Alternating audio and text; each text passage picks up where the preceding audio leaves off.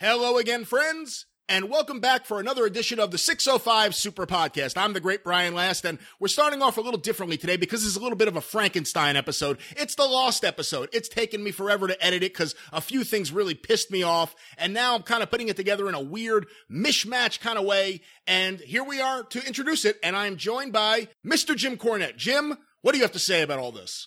Is it mishmash or mismatched or a mismatched mismash? It's really whatever you want it to be. Well, what the fuck am I doing here then? I don't know. I don't really understand why I'm here or what I'm talking about.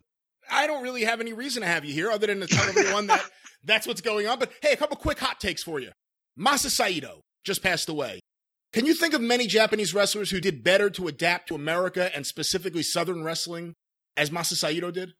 No, and I never got to meet him. I was never in the same place at the same time. Really? Wow. Oh, yeah, that makes sense, yeah. Think about it, yeah. But no, I mean, he had some incredible runs in some major territories. And as far as level of star, you know, guys like Tanaka and Fuji were mainstream stars in the 70s, but they really, I don't want to say they really weren't Japanese, but you know what I'm saying? For a guy to actually come from Japan and stay here for that long, and then go back and become a major star again in Japan, he's one of the only ones that reached that level that I can think of, Saito, in the last, since Baba. Yeah, so, well, there's the news on Masa Saito. And, another hot take I want to ask you about. I just got an old classic Japanese wrestling magazine. It had some really cool photos that you took of Terry Funk versus Jerry Lawler, where Terry Funk has a mustache. And even though they're black and white, you could tell just how bloody these photos are. It looks really cool. What can you tell me about that? Actually, I don't know which match it was because that was a cool period of time, March, April, May of 81. They brought Terry in, of course, to do an angle with Lawler in the Memphis territory. And, of course, that March 23rd, 1981 match in Memphis was the 5-star match that broke the scale, folks. Started the whole thing. But they had they did a program. They had returns not only in Memphis but also in Louisville and in Evansville and Lexington. And I was traveling back and forth to both ends of the territory most of the time because I wanted to see as many Lawler and Funk matches as I could possibly see. It was the greatest thing at that time that me, Bolin, Weasel Dooley, any of our friends had ever seen. And good Lord, they bled all over the place. And also it was a great chance for me to really expand my work in the Japanese magazines because Terry was gold there, right? So when you can send in these pictures of Terry Funk bleeding and fighting with Lawler and all this stuff going on, they were using they used a lot of stuff, probably more of my stuff during that period than they did any other time I was a photographer. So, I mean, they had some great matches, whether it was the bloody one in Memphis in March or I remember they had a cage match in Louisville that was just insane. And, of course, the cage in Louisville was chicken wire. And they'd roll the chicken wire around the posts after the guys got in. And the first thing Terry did was grab Lawler and throw him into the wire. And you were heavy enough, it just tore the whole cage down. And then Terry rolls Lawler up in the wire and starts stomping on him. And it was fun. It was a different kind of cage match. But yeah, those matches were insane. And Terry was really on his game and wanting to prove something there because he had never worked the Memphis territory before except coming in a couple times to Memphis as champion in his whole career. He had never been, and boy, he made a fucking splash. The photos I saw, he had a mustache. That was the big thing that was sticking out in those photos. Oh, okay. Well, as a matter of fact, that period of time, yeah, I think for the most part of it, he had a mustache. I didn't even, because he was changing his look quite a bit during those days. And when he'd go to Japan, generally he'd be clean shaven because he was a baby face and he'd look all smiling. And then you'd see him and he'd have the wet hair, he'd have beads in it or something, or a mustache or a goatee, and and dusty as an egg sucking dog T-shirt on. So Terry was always changing. Well, with that, we have really nowhere else to go. So let's now get to whatever this episode will be. Let's now go to another introduction to the show. Yes, ladies and gentlemen, you have been baited and switched here. You completely blind have stumbled into this show without knowing what you were going to hear, but I'm sure it will be entertaining content as it always is. Let's now go to the Lost episode. Yeah, well, it could be both. You never know. This could be the lost one and the last one. Here's episode 88 of the Super Podcast.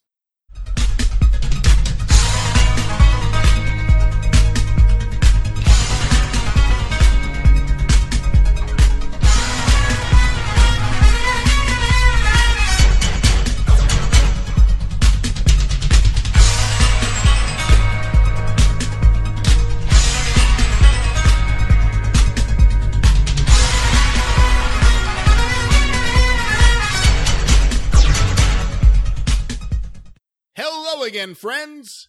And you are my friends. And welcome to another edition of 605, the Super Podcast. The only podcast on Turner Time. The Mothership! The best wrestling podcast on the planet. The only wrestling podcast that matters. The most influential wrestling podcast.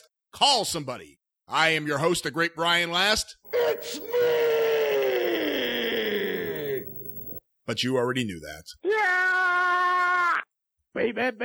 What are you trying to prove? And I'm very happy today to welcome back to the co-host chair a man who has become so popular on the show, a man who's become a big part of this show, who's brought so much in terms of great conversation and humor. Very happy to have him back. Howard Baum. Howard, welcome back to the show.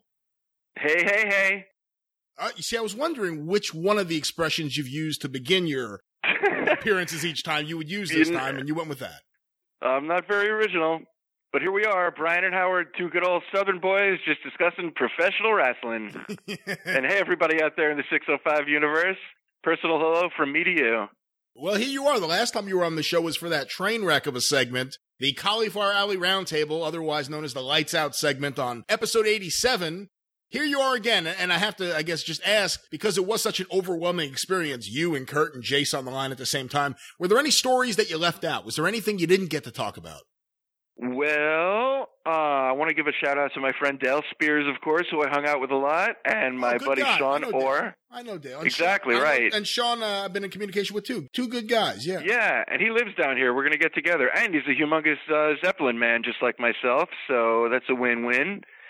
As far as previous stories, the only two that I think we really left out is beside the time that I sat next to Jim White in Tampa in 1996. I looked over at his name tag, and I go, "Are you the Jerry Lawler Jim White?"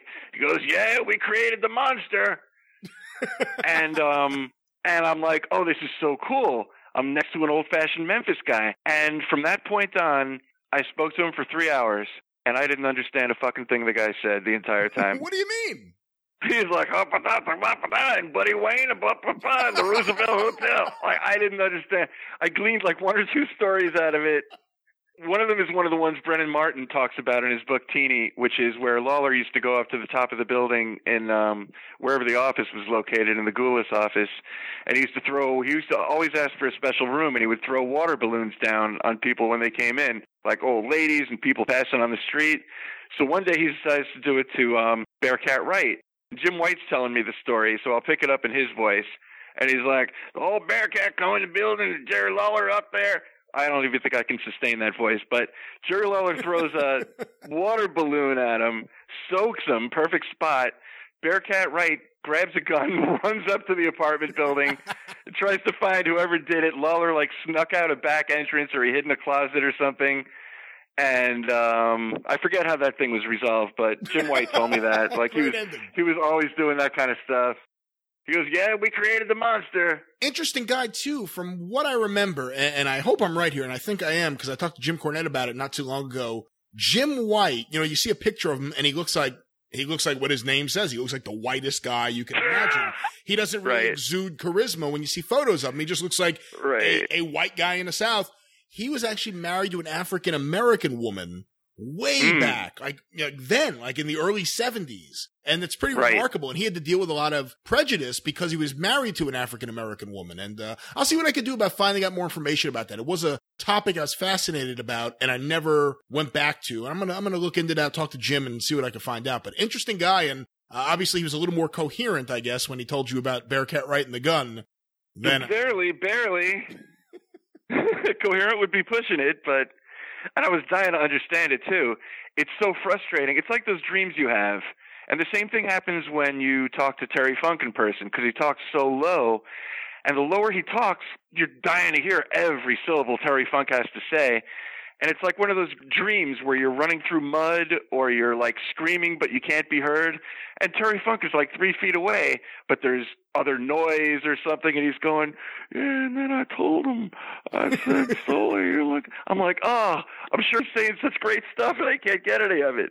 Did you ever hear this, the expression that Terry talks like Dory wrestles?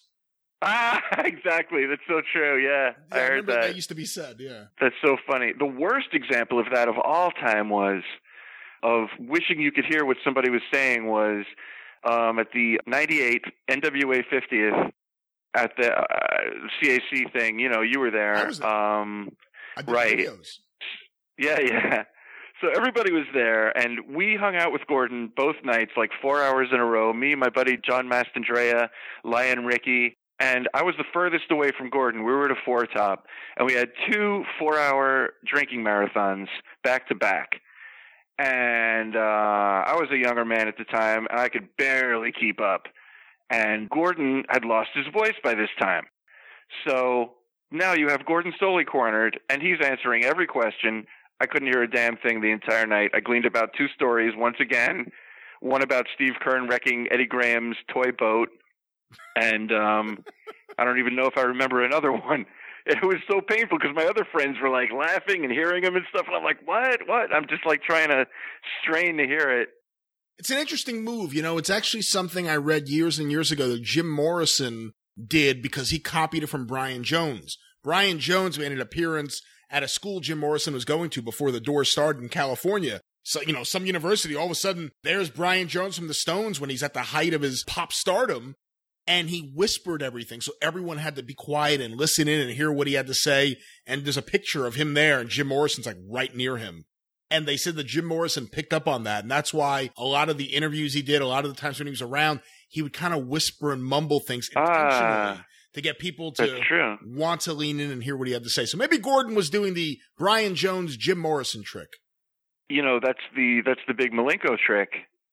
Don't come on and yell. Just speak soft-spoken, and they're going to want to hear what you're saying. That was his big trick. I think Jake, too. I mean, because, you know, if you think about it, Jake did all those great promos, but it was never like, I'm going to fuck you up. It was always like, you don't know what I could do. You know?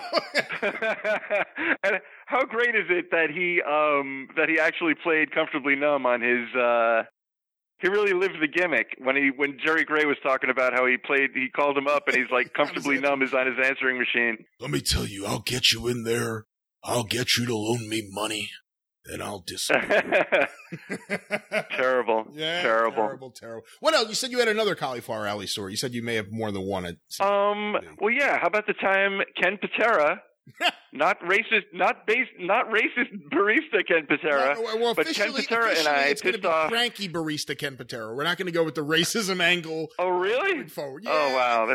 That's no fun. Some things may come out of it, but I think we're just going to focus on the cantankerous nature. Yeah. So we were in the nostalgia room, and everybody was there. Just at this time, it was like Terry Funk's wife, Mad Dog Vachon, Superstar Graham was in the room. It was literally a who's who, as opposed to what it has become, which is a who's that. This is when it was still a who's who. And so I'm talking to Ken Patera, and he just did a shoot interview with somebody. I don't remember who he did it with, but he kept calling the guy a cocksucker all throughout the interview. Oh, yeah, Gabe Sapolsky. Yeah, I don't remember. I don't remember who the shoot interview was with, and he's like, you cocksucker. And the funny thing about Ken Patera is there's certain people I've known in my life that are recalcitrant and belligerent, but for some reason I don't take it seriously. I just think they're a character, like Louis De Palma, or Don Rickles, like, oh, this guy's talking all salty in front of me. I think it's hilarious. So I've had girlfriends' moms who are like that. Like they try to be intimidating, but it's just funny to me. It's like, I know they're not going to beat me up, or they can't beat me up under the circumstances wherever we happen to be. So I just laugh at it. And Ken Patera is one of those people, because you can't believe he's serious. The things that come out of his mouth, and he just says it so matter of factly, like you guys say, which is what makes him such a classic. So, he's unrepentant, We're talking. He was talking about some early Ric Flair stories about, I think one of them involved an African-American midget. I know this sounds like one of my bits, but it's the God's honest truth. It was like some kind of wild Ric Flair story where he put ketchup on his wiener, and I'm not talking about Oscar Mayer, and he was like parading around, and that was one of his gimmicks. And just one of the wild stories he was telling. And I go, I happened to see that shoot interview you just did, and you kept calling that guy a cocksucker, and it turns out in real life he actually is a cocksucker. And he goes, oh, really? Well, fuck that cocksucker. So right next to us, Central States stalwart Percival A. Friend happens to overhear this classy conversation that we're having. And he was with some woman who was like she's obviously been around wrestling if she's at the CAC. And he goes, and he doesn't say anything to Patera. And he goes to me, "Gentlemen, there are ladies present." And I walked in front of him, and I put my knuckles on his table, and I go, "You do realize this is a wrestling convention? You remember professional wrestling? You remember what happens in actual locker rooms and bars of professional wrestling?" Percival A. Friend, ladies and gentlemen. Star of many territories, including Central States and Central States. Oh, come on. Don't kill Percival A. Friend. Hold on. I have a message. I've heard a lot about you assholes over there at the 605 podcast. You're a bunch of cocksuckers. You're a bunch of just motherfuckers. Let's get right to the point. I'm sick and tired of you guys. If I ever hear you say one more bad thing about Ken Patera, the world's strongest wrestler, I'll be looking for you. I believe him. I think he's dead serious. I know. Well, luckily I'm well fortified, so I don't really have to worry. But I certainly think a cinder block may end up in my living room at some point. But could you only imagine? Can you imagine those guys at full strength? Like the guys that are older now, and we can laugh at them because they can't physically kill us. But can you imagine them at full strength? Like boulder throwing Ken Patera. Can you imagine him in Gagne's school? Ric Flair, before he has the blonde hair, he's just a chubby guy who likes to run around in the nude and chase women around. Ken Patera, who at that point is huge, he's just out of the Olympics, and he also just casually says whatever the fuck he wants, and I'm sure he was doing it back then in the early 70s. It must have been a party all the time. Can you even imagine? That should be a comic book. That should be a buddy film. Those West Coast guys, those Midwest guys, those, Minneapolis guys, they're like their own culture up there. Yeah. I guess. I couldn't imagine. Other Minneapolis guys that are well, I guess, actually now that I think about it. Well, you got your Rude and your Hawk and, those guys. It just seems like the rite of passage up there is you're a bouncer and then you train with Eddie Sharkey or Vern and then you kick everyone's ass for the next 30 years. Were you ever around Tom Zink? Briefly, yeah, in the bar one night. Cool guy. Anything to say? He was trying to pick up a girl. He seemed nice enough. Seemed cool enough. I really didn't have any interaction with him. Who did you see the most often try to pick up a girl? Not necessarily pick up a girl, but of all the times you were in bars around wrestling shows, who tried to pick up the most amount of girls? Well, not counting photographers. Everybody was trying to pick up girls, so it wasn't like intention. It was just like, it was really pecking order, and like depending on the bar and the part of the country, the guys would be all clumped together in their pecking order. Like you would have your Four Horsemen in one area, and you would have Dusty and his crew in another area, and different guys would be paired off. Like I remember one time it was after some pay-per-view, I think maybe in Jacksonville in '93-ish. And Harley Race and Big Van Vader were at the bar. And my big trick is, because I know I'm not going to glean anything if I go, hey, introduce myself. They don't care. So my thing is to just eavesdrop and see what these guys are really like. That's where you're going to get the real story. So it was a classic line that my friends have been repeating to each other for years. And Vader and Race are at the bar. And it's another example of somebody that is so belligerent you can't believe they're serious. And Harley Race goes, "Where's our scotch and water?"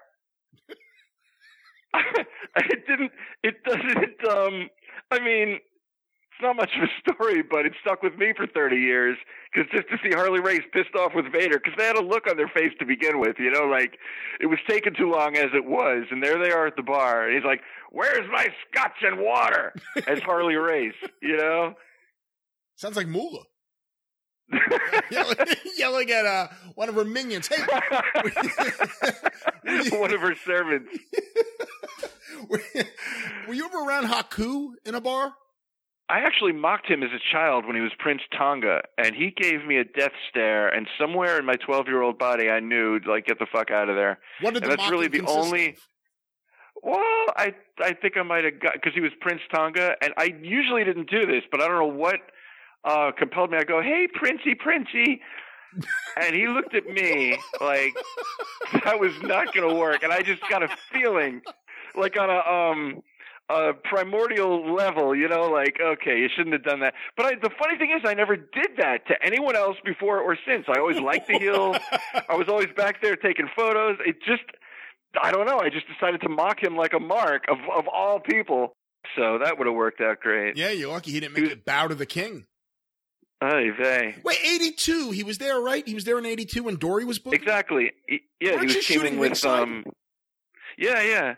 Well, no, this was just before I was shooting ringside. But then while he was still there, I got promoted to ringside. So absolutely.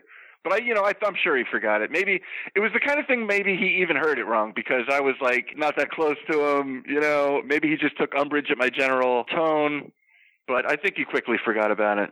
Or I wouldn't be here, obviously. Or you better get well fortified. One of the other. He is in Florida. He's not that far away from you. Yeah. He's like selling cars in Orlando. He's apparently the happiest, nicest guy ever.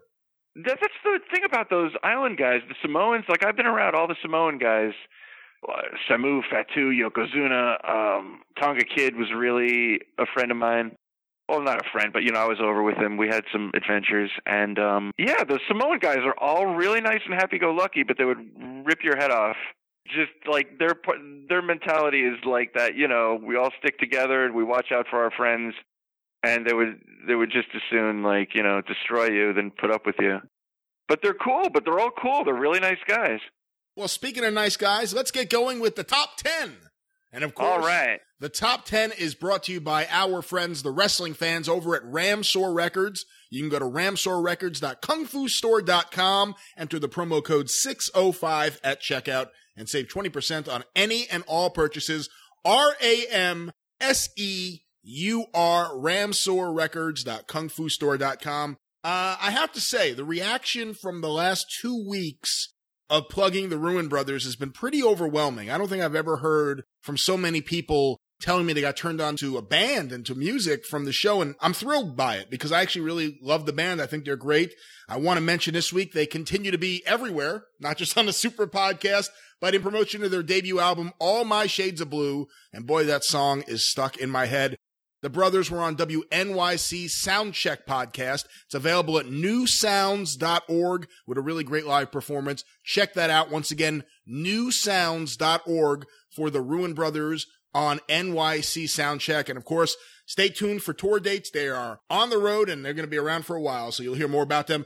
And Dolph Ramsor actually signed another band recently. Boy, 2 new bands he signed. Both are just home runs in my eyes. I played them a while back when he just signed them. Well, now they're actually doing something. The National Reserve are touring now in support of their debut album, Motel LaGrange. You can catch them at the Exponential Music Festival, Floyd Fest, and many more shows. We'll have more information about those dates in the coming weeks. But another band I encourage you to check out, the National Reserve. Between them and the Ruin Brothers, Dolph is really signing some bands that I would sign if I was operating Arcadian Vanguard Records right now. So once again, ramsorrecords.kungfustore.com, RAMSEUR, the Mid-Atlantic Wrestling of the music industry. And with that, let's get going with this week's top 10. Howard, at number 10 this week, Hot Bruno. Why 900 Hot Bruno? I'll tell you. Howard, you weren't on the Bruno Sammartino special we did. You have any Bruno thoughts? I haven't really talked to you about this at all, but I know originally you do come from the Northeast. So what are your thoughts about Bruno Sammartino? Yeah, I definitely have a foot in each camp because I kind of got a flavor of what it was like to be a Jersey guy and a Florida native since 1974, not to age myself. But when it comes to Bruno, it's a really funny thing because I left in 1974 and I was not a wrestling fan up to that point. But the minute I got to Florida, I discovered wrestling. So as a New Jerseyan, Bruno was never on my radar. But immediately I started buying the magazines, and now you're in the mid-'70s, and I'm asking my dad about all these different guys. I'm like, who are the Violent Brothers? He's like, that's the Valiant Brothers. And he filled in all the gaps because he saw half the guys that were in the magazines. Because one of my favorites were the Sports Review, where it was like the photo things of like the photo highlights of the 50s, 60s, 70s, and it's like all the craziest photos. And I think that's what really made me want to become a photographer because they took all their greatest shots and put them into these, special magazines. So, of course, during this time, Bruno's on every magazine cover. And even though I'm a Florida guy and we had Dusty and all that, and that was really wrestling to us, but as you know, in those days, any wrestling that was not in your backyard was really exotic to you. So the Olympic auditorium covers, you're like, oh my God, what's going on out there? The Mid-Atlantic stuff, oh my God, Ric Flair. And then, of course, the mid-'70s, it was Bruno taking on Arion, Stasiak, you name it. And then, of course, the Superstar Graham feud, Superstar Graham was like my all-time favorite back then. We interviewed Bruno on a radio show we did in the 90s, and I said, what was your favorite feud? Because to me, I love Superstar Graham. That was like gold to me. And he's like, oh, Superstar Graham was okay. That was the worst Bruno ever. You can strike that from the record, 605ers. He's like, oh, Superstar Graham was okay. He's like, oh, Superstar Graham was okay. I told you my Bruno impression is really ethereal. It's either there or not. But the thing is, he's like, I prefer working with a Hans Schmidt. I know he put Hans Schmidt over and Kowalski. Those are the two guys that he put over the most. And here's the ironic and funny part about it is because there's two things. So finally now I get to return to New Jersey, and it was the year they had the blackout. I think it was 1977. So I'm up late, and I'm still a kid, like 10 or 11, and I remember I was being babysat at my aunt's house in New Jersey in Short Hills. And let me know if I'm not getting specific enough for you. And it's getting closer to midnight, which means two things. One, Creature Feature, and two, WOR Wrestling at midnight. So I'm psyched. Like, this is it. Now I'm finally going to see all this WWF wrestling I've been hearing about through the magazines. And I'm sitting through the worst wrestling show of all time, 1977, you know? And I remember Nikolai Volkov was there. And then I remember Bruno was feuding with Baron von Raschke. So they had, like, Blassie and von Raschke do the interview and everything. And you know what was also funny? Yet another digression is how they would interview the opponents right next to each other. Like Nikolai Volkov would be doing the big interview with Blassie or Albano, and then Vince is like, and right here is his opponent, Bruno Sammartino. They'd be like 3 feet away from each other, and they had to sit there and listen to the one guy's promo all about him, and then the other guys would leave, and the other guy would come in.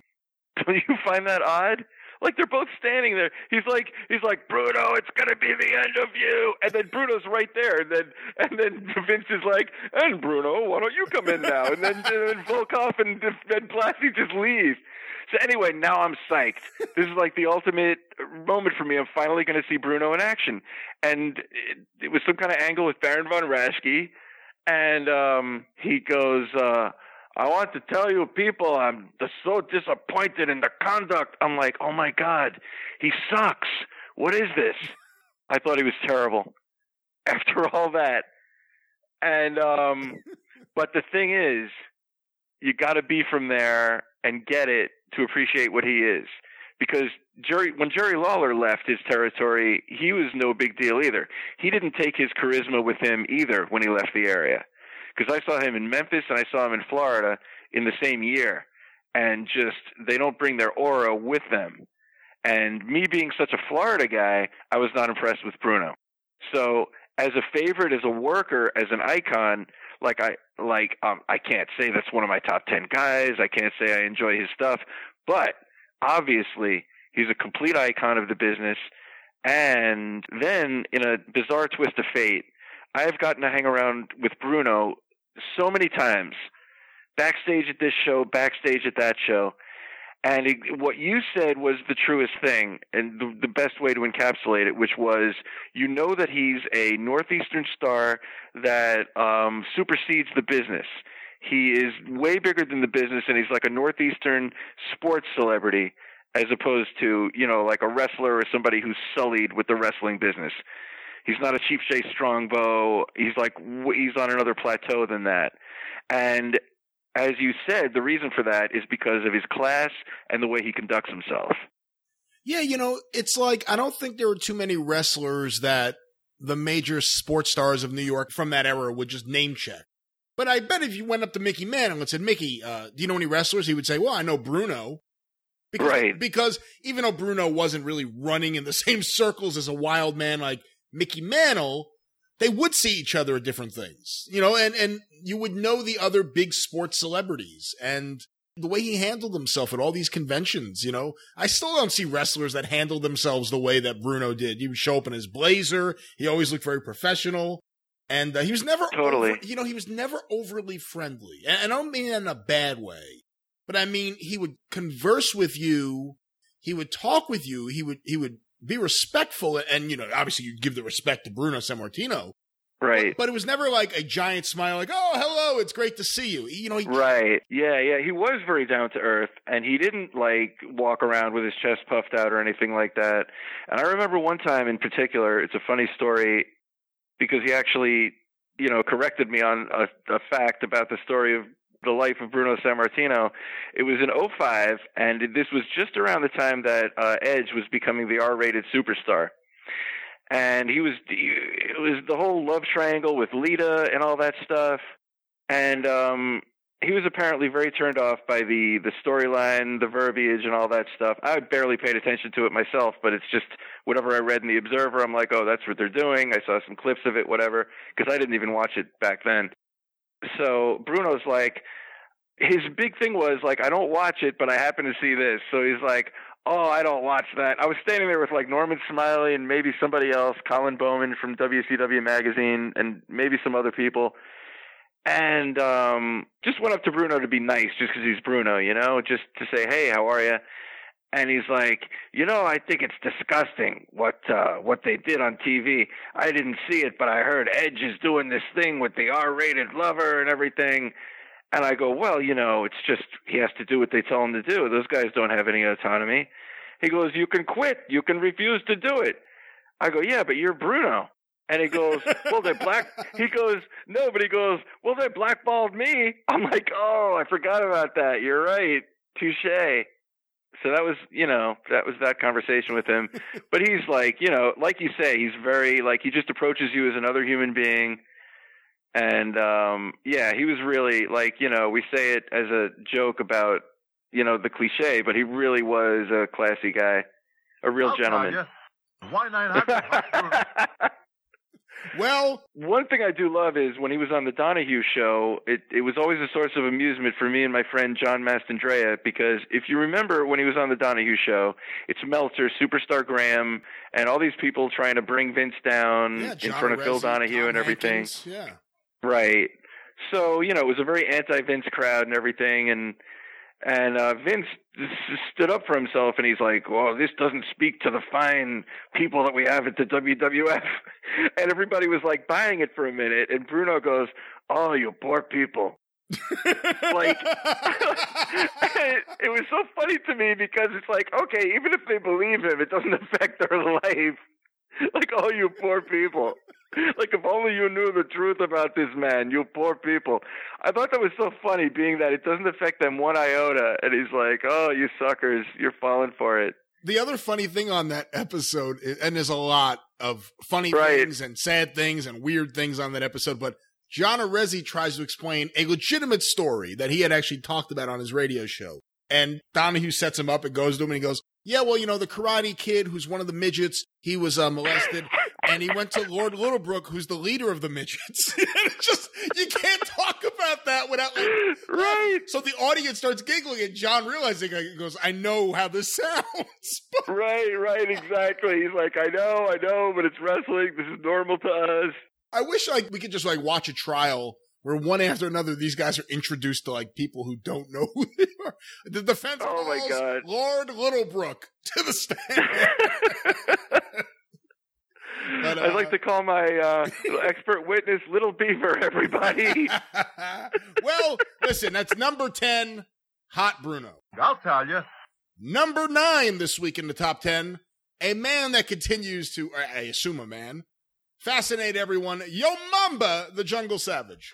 Yo Mamba, the Jungle Savage. Totally awesome.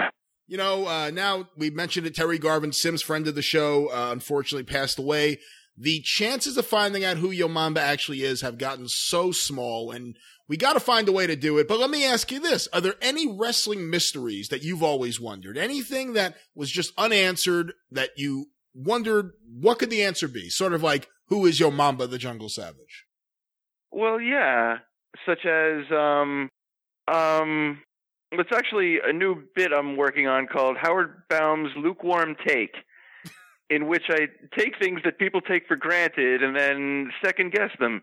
And I would say that one of them is, if he is truly the man that they call Sting, well, why don't they just call him Sting? That's your mystery? There's a mystery. Ask Dave Penzer. This is a solvable one. And I think I have the answer. It's because when you announce something, you have to lead up to it with your voice, and you can't just say, Sting! You have to get your throat going and say, the man they call...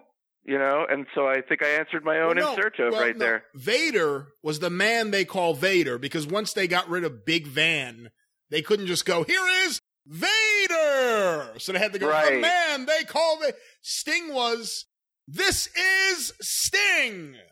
Oh, they didn't call him the man called Sting? The song was the man called Sting. Oh, man, now I'm all fucked up. Are you serious? Yeah, the song was, he's a man called Sting, because I remember the lyrics. He does this... He does that. It's just like, what? Like, who wrote this? Jimmy Hart? No, but... oh, my God, apparently. No, he was, this is... I can hear Gary Capetta doing it. This is Sting. I can't hear Penzer doing it. Okay, well, I have another one for you then. Why, ponder this. El Gran Goliath of Gordman and Goliath was neither grand nor big. That's one that actually, when I was a younger fan, I would see his picture in the magazines. I hadn't thought about this in so many years. It's so funny you bring this up. But I remember seeing him and being like, that's a little guy. He looks like the little guy on the Bad News Bears. That's the Grand Goliath?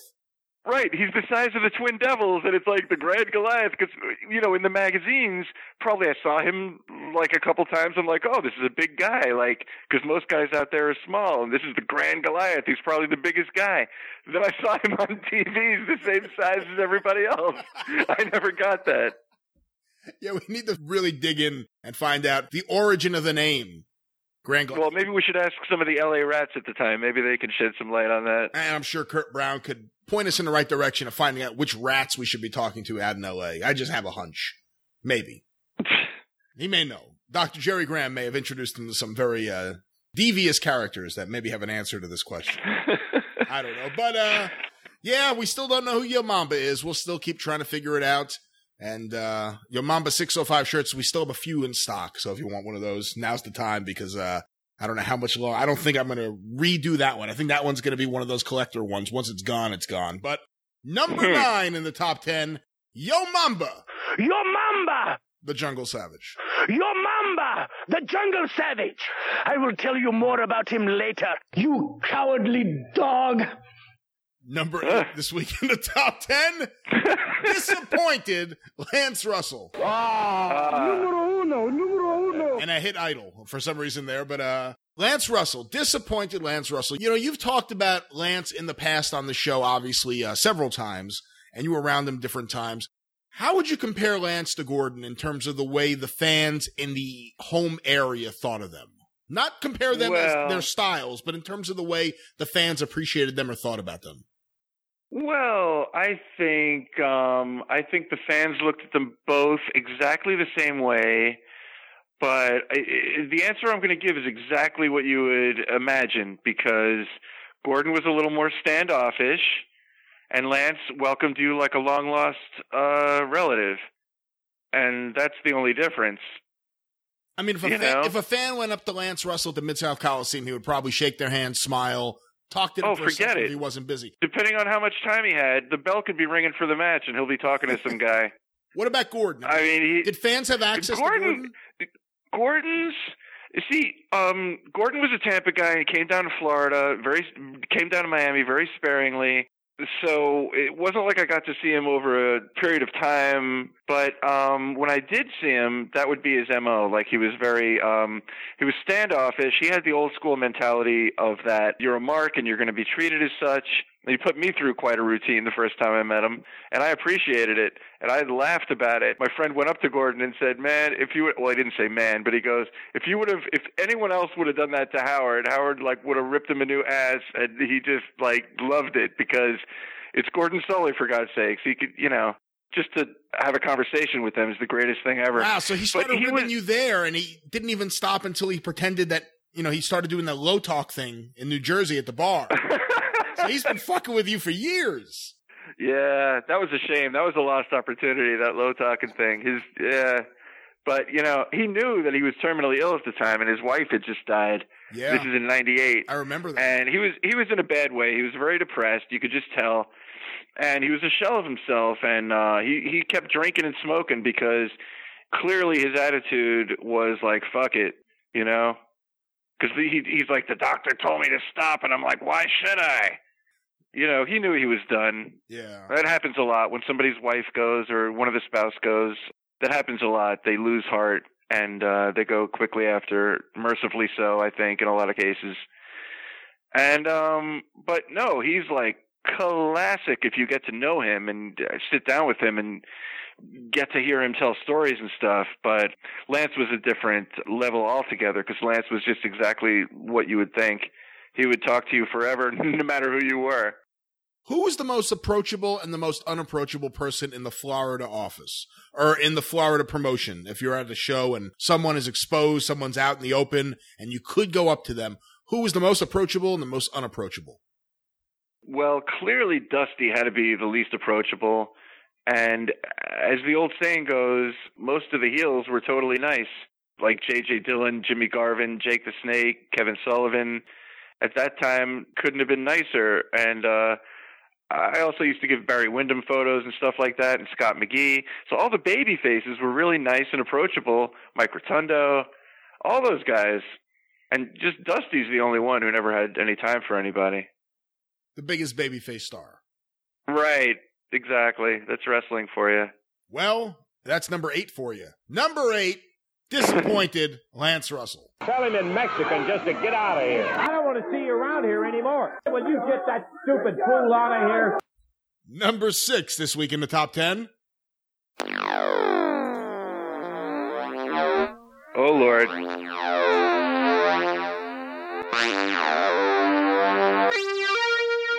Howard. I got to consult my lawyer for this one. Do you remember 1982?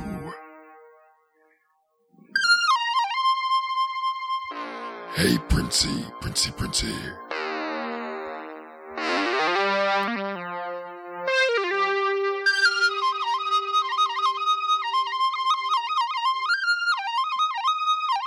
Wow, that is some pan flute solo. Jeez Louise.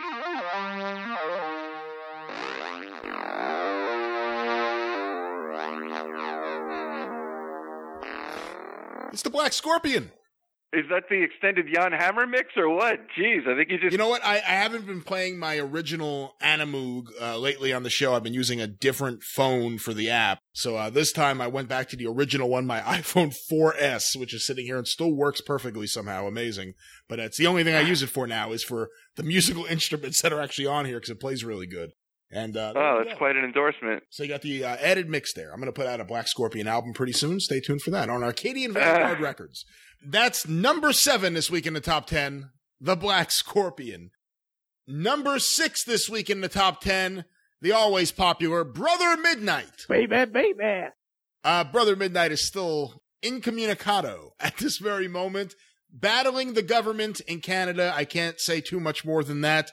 I will be getting in touch with him again, hopefully, and reaching out and seeing what we could do. And I also know Marty Gold, our friend up in Canada, knows him. So he wants to come back on. He said he wants to come back on. He just has a few things he has to deal with. So Brother Midnight will be back soon. But until then, we of course have this. Baby. And of course we have this. The regulator, innovator, dominator, creator, updater, pussy imitator, assassinator, baby. Well, there we go. That's number 6, Brother Midnight. Baby. Did you ever get into hip-hop, Howard? Not in the least, surprisingly enough. My hip-hop career ends and begins with Blondie, Rapture. What about Two Live Crew when they were heating things up in Miami? I used to go to their clubs and stuff when I was a young man looking for cheap thrills. I went to Luke's Club and other booty contests and everything. I got over huge there, by the way. I was like the king of that place. How'd you get over you? No, I went once and I'm like, that's it, I'm done. But like, I wanted to see it, but no thanks. My friend Jackie Johnson was friends with Luke. He was into that stuff, but nah. I'm a pure old school rock and roll guy, you know. I remember the Fat Boys. See, I like when rap was innocent. I remember the Fat Boys and when LL Cool J came out and he was all squeaky clean. It's before everybody started getting face tattoos and like, you know. I don't get the face tattoo thing. I don't get it. The neck tattoo, the face tattoo, I just don't get. I don't understand. That's craziness. And the whole neck thing, the whole neck thing, that looks so painful, the neck tattoo, my God. Yeah, I don't know. I don't get it. But anyway, number 6, Brother Midnight. Number 5 this week in the top 10, the always popular old lady, Mrs. Spencer. Hey, stupid. You have anything you want to say to Mrs. Spencer, Howard? I like that. I like the demure aspect of that. The hey, stupid. Wake up, you stupid jackass. Who are you? What do you want? You should mark it that should be the first thing you hear in the morning, like as an alarm clock, you know? Go to hell, you son of a bitch, you. You're a liar and a bastard. Homosexual. That's the one. Jim. Cornette made Iron Sheik call her up once, right? Homosexual Jim. You motherfucker. Antichrist is number 1. Well, there she is. Number 5, the old lady, Mrs. Spencer, with a little surprise run in at the end by Antichristo, the blase Antichrist.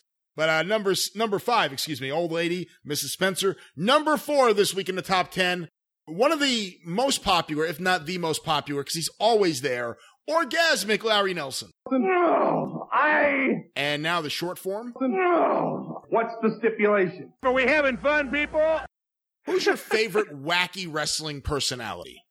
Well, geez, that's like saying, who's your, like, favorite circus clown? It's like everyone in wrestling is a wacky personality.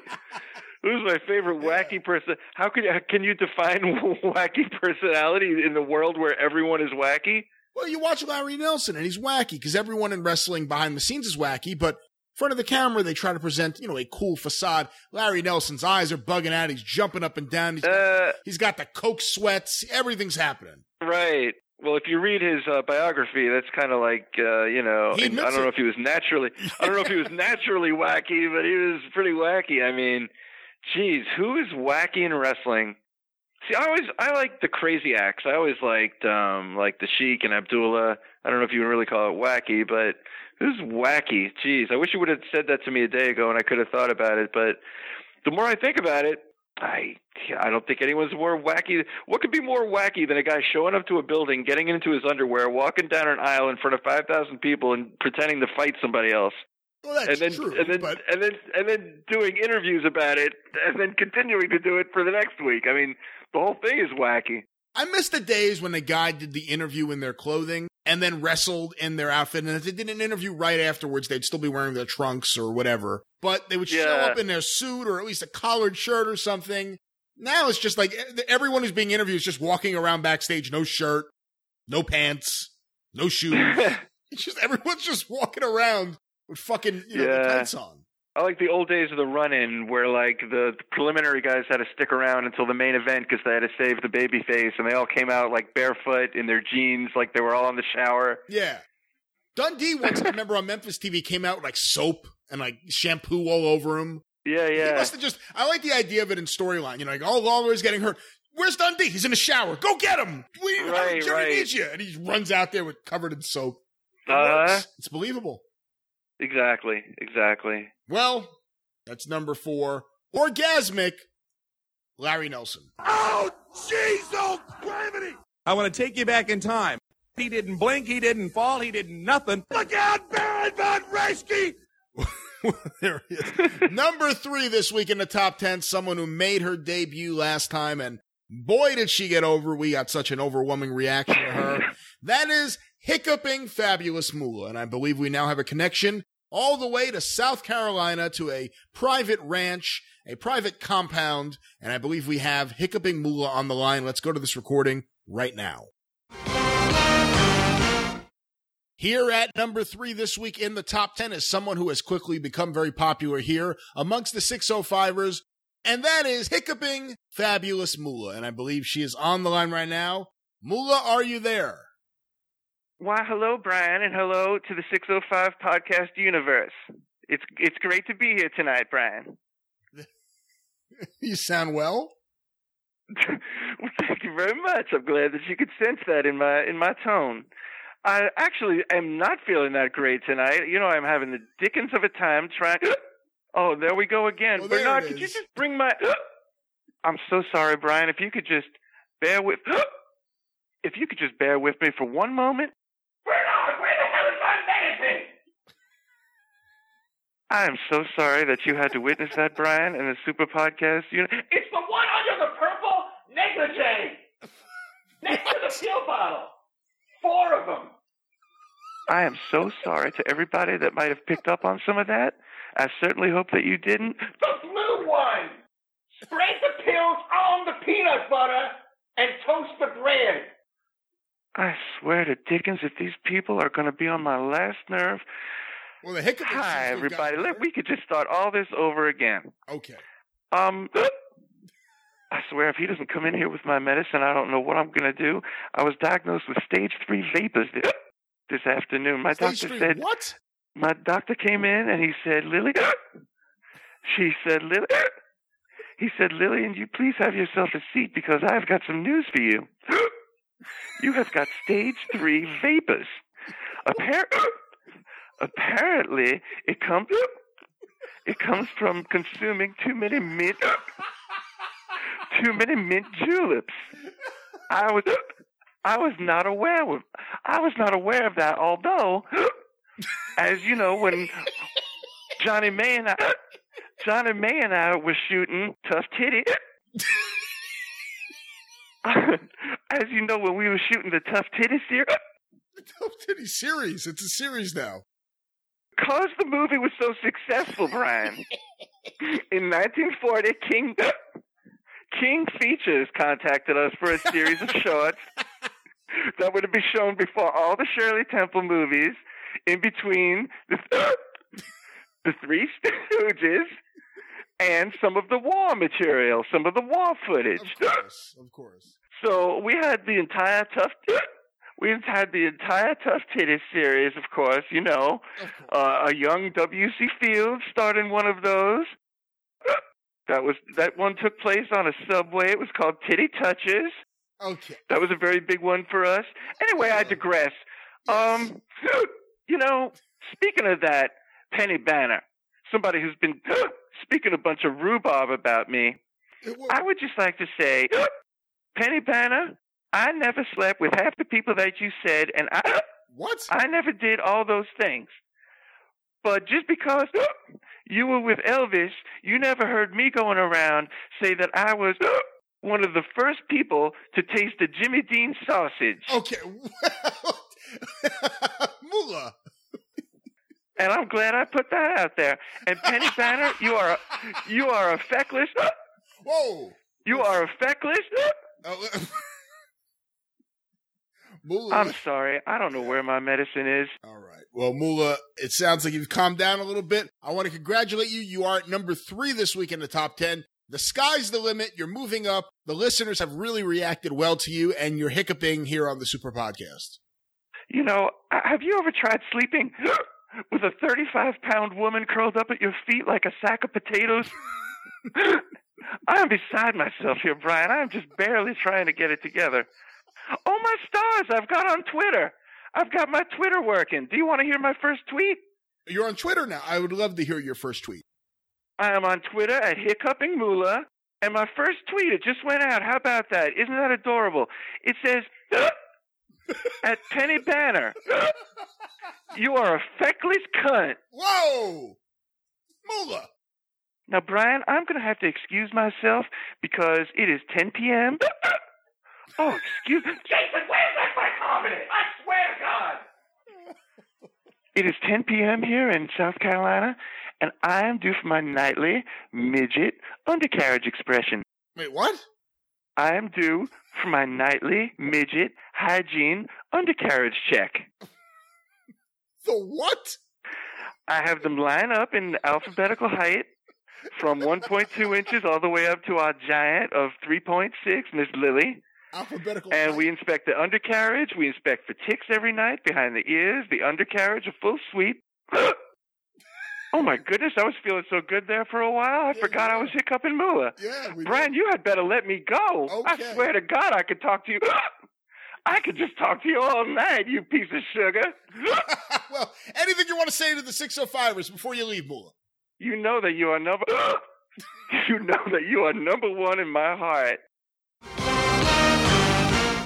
There she is, number 3 this week in the top 10, hiccuping Fabulous Moolah. Howard, I don't know if you've had a chance to hear this on the show, but hiccuping Fabulous Moolah has really gotten over in a very short amount of time. I haven't had the opportunity, but I hear she's a real corker. That's number 3. Number 2 this week in the top 10, Hot Dog, or Hot Dog and Lasto, as I'm... Oh, my favorite. I gotta say, Hot Dog's the king of comedy. Of course, Hot Dog interrupted the show last week to play an exclusive track by the Ruin Brothers from Ramsor Manor. I still haven't figured out why Hot Dog and Dolph Ramsor are in communication. But Hot Dog is back this week. I had a few moments to speak to the delusional radio host himself. Let's go to that recording right now. Here at number 2 this week in the top 10, rising in popularity somehow, is... none other than Hot Dog, and I believe he is on the line right now. Hot Dog, are you there? Hot Dog and Lasto in the morning. Yeah. Well, no. We're number 2, Lasto. Well, you're number two. That's right. Number 2, we try harder, just like Avis Rent-A-Car. Okay, all right. Well, you're number 2 this week in the top 10. As I said, rising in popularity. What do you attribute this to? Well, just a couple of weeks' time since we moved from our afternoon drive slot to mornings, and we're already number 2. How do you like them apples? Hot Dog and Lasto's show, yeah. I don't know what you're talking about. By the way, if I did have a radio show, I'd prefer afternoon drive. I know it's not as lucrative as morning, but it's what I'd prefer. But anyway, Hot Dog, we didn't move time spots or anything else, so I'm not exactly sure what you're referring to. I was told we were in the morning now. We've got the Ruin Brothers coming up later in the hour, by the way. By request. No, we do not have the Ruin Brothers coming up later in the hour. By request. Who made the request? Don't wait for the postman. If you're looking for a letter from me, there won't be any more. Well, you know what that means, right? No, what is that? It's time to dig into the old Hot Dog and Lasto mailbag to answer some of these cards and letters that come in from our loyal listeners. Everyone loves these mailbag segments. Are you ready, Teach? Well, don't call me that. But let's see what this is. Okay, our first question comes from John Fell in Glen Burnie, Maryland. Teach. Wait, John Fell in where? I have it as Glen Burnie. Okay. That's what it says on the envelope. He begins, I love the show, guys, especially Hot Dog and his hilarious antics. Aw, what a swell thing to say. Thanks, John. That's it? There's no joke there? He further writes, my question is, who would win in a shoot fight between Brock Lesnar and that double tough hombre, raw-boned Swede Hansen? I'm going to let you field this one, Lasto. I don't want to... See, now you're going to make me answer something seriously. That's ridiculous, but I would take Brock Lesnar over Swede Hansen, I think. I don't know. Swede Hansen was from Columbia, South Carolina. That's right. I've heard that he would fight a buzzsaw and give it the first 2 rounds. Well, if Gordon Soley was around, sure. Yeah. Unfortunately, the buzzsaw cut off Swede's hand in the 3rd round, and then they stopped the match. Yeah. What a mess. They never explained how you do fight a buzzsaw, did they? It's not good. I'll put it that way. Not good. All right. Well, that was one letter. Was that the one letter we're going to read this week? Oh, I've got a whole sack full of letters here. Oh, great. This one is really unique. Our next letter was written on an origami armadillo made from Easy Wider rolling papers. It's sent in from Cosmic Kurt in California. Yeah, well. He writes, I love the Hot Dog and Lasto show, especially when Hot Dog plays all those crazy records from his collection. You should do a whole show based on that. No. We will not be doing that. Thanks for that suggestion, Kurt. I wish you were our program director. What say you, TGBL? That won't be happening, and that's a bad idea. That's a very bad idea. No one wants to hear that. Well, it wasn't really a question anyway, but thank you, Cosmic Kurt. And let me reach way down deep in the mailbag for another letter. Okay, yeah. Here's a letter from Hot Dog Lover in Campbell, California. What a moniker, Hot Dog Lover. I can barely read this handwriting here. It's so tiny. But here it goes. He or she writes, "Are you Alan?" You know, I'm not sure I even understand the question. I'm not Alan. I'm Hot Dog. I don't understand the question either. What? Maybe this is a question for you, Lasto. Are you Alan? What? I don't understand the reference. I don't understand any of this. Alan. It says, "Are you Alan?" He spells it hashtag ALLIN. Are you Alan? Maybe they're thinking of Alan Blackstock. No. Or maybe Mr. Alan Martin, the legendary wrestler / manager. No, I don't think that's, I think you're mistaken. I think he's referring to the independent wrestling event that's coming up in Chicago, All In. Wow, I'll have to bone up on that. Once again, I don't think we really answered your question, Hot Dog Lover. Maybe you could resubmit that one and add some more details. All right, well, it was nonetheless, yes. Number 2, me and you. I did want to mention, if I could, that we now have a Twitter account at 605 Hot Dog. Can you believe it? You do indeed now have a Twitter account, Hot Dog. It is managed by you. I have nothing to do with it, and I am not behind it. Twitter is really cool. Everyone is so nice there. I really did want to respond to one fan on Twitter who said that we could never get 10,000 Twitter followers. To that I say, I'll take that bet. I will take that bet. Really soon we're going to be number 1 across all platforms, ratings books, top 10 lists, and big parody accounts in no time. 10,000 Twitter followers with your help, fanboys. Yeah. Hey, Lasto. Yes. We got to get out of here, but just want to tell our listeners to stay tuned for Eat to the Beat at noon. We're going to have a Glenn Goes a Rock block. What? Eat to the Beat. Until then, hey, Lasto. Yes. We got to go. There he is, Hot Dog, and of course, he is growing in popularity somehow, and everyone who buys a Mothership baseball shirt will get a free Hot Dog sticker. So if you like Hot Dog, you want to get a limited edition Kiss Cut sticker, you can get one with every purchase of the Mothership, the baseball shirt. Number 1 this week in the top 10, which means he challenges for the title next week.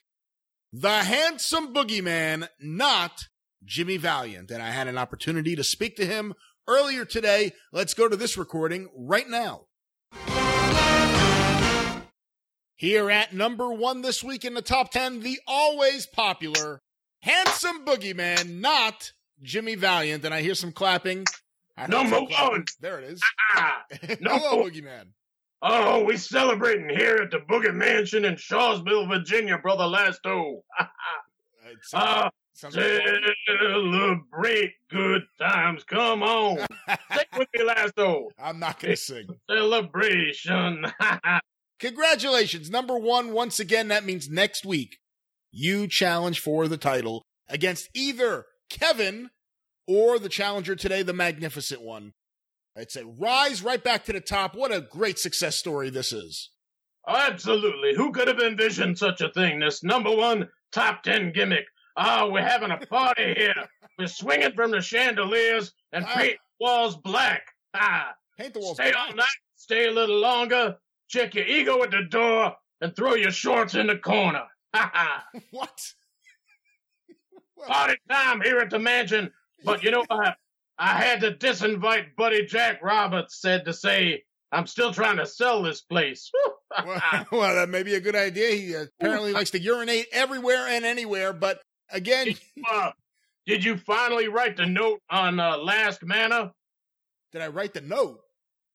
Did you finally sign off on your new property there? Oh, yes, it is officially mine, yes. Oh, all right, then I'll take this generous offer of mine off the table. I can no longer buy. That's right. You sent me an ad to buy your house. Up to you. That's entirely up to you. You know what? I just love being number one, sitting right on ready for the championship next week. A little BP, brother. A little BP. It's good for you, and it's good for me. What's BP? Boogie power, brother. Boogie power. Boogie power. That word there. Hashtag boogie power. No. The utterance is a hilarious side-splitting catchphrase. Turn it into an iron-on T-shirt. Print it on a pillowcase, Pally. What exactly is boogie power? It's the power of my voluminous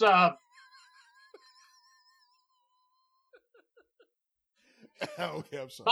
It's the power of my voluminous cadre of loyal 605 fans. Now ask the boogeyman a question. Ask me, how do you spell New York? How do you spell New York? A knife, a fork, a bottle, and a cork. That's how Not Handsome Boogie spells New York. But I digress. I don't want to go all hillbilly Jim on you, but I do want to thank Boogie Team 2000 for my Phoenix-like re-skyrocketing back into the number one catbird seat in the 605 Super Universe top 10 vis-a-vis their votes.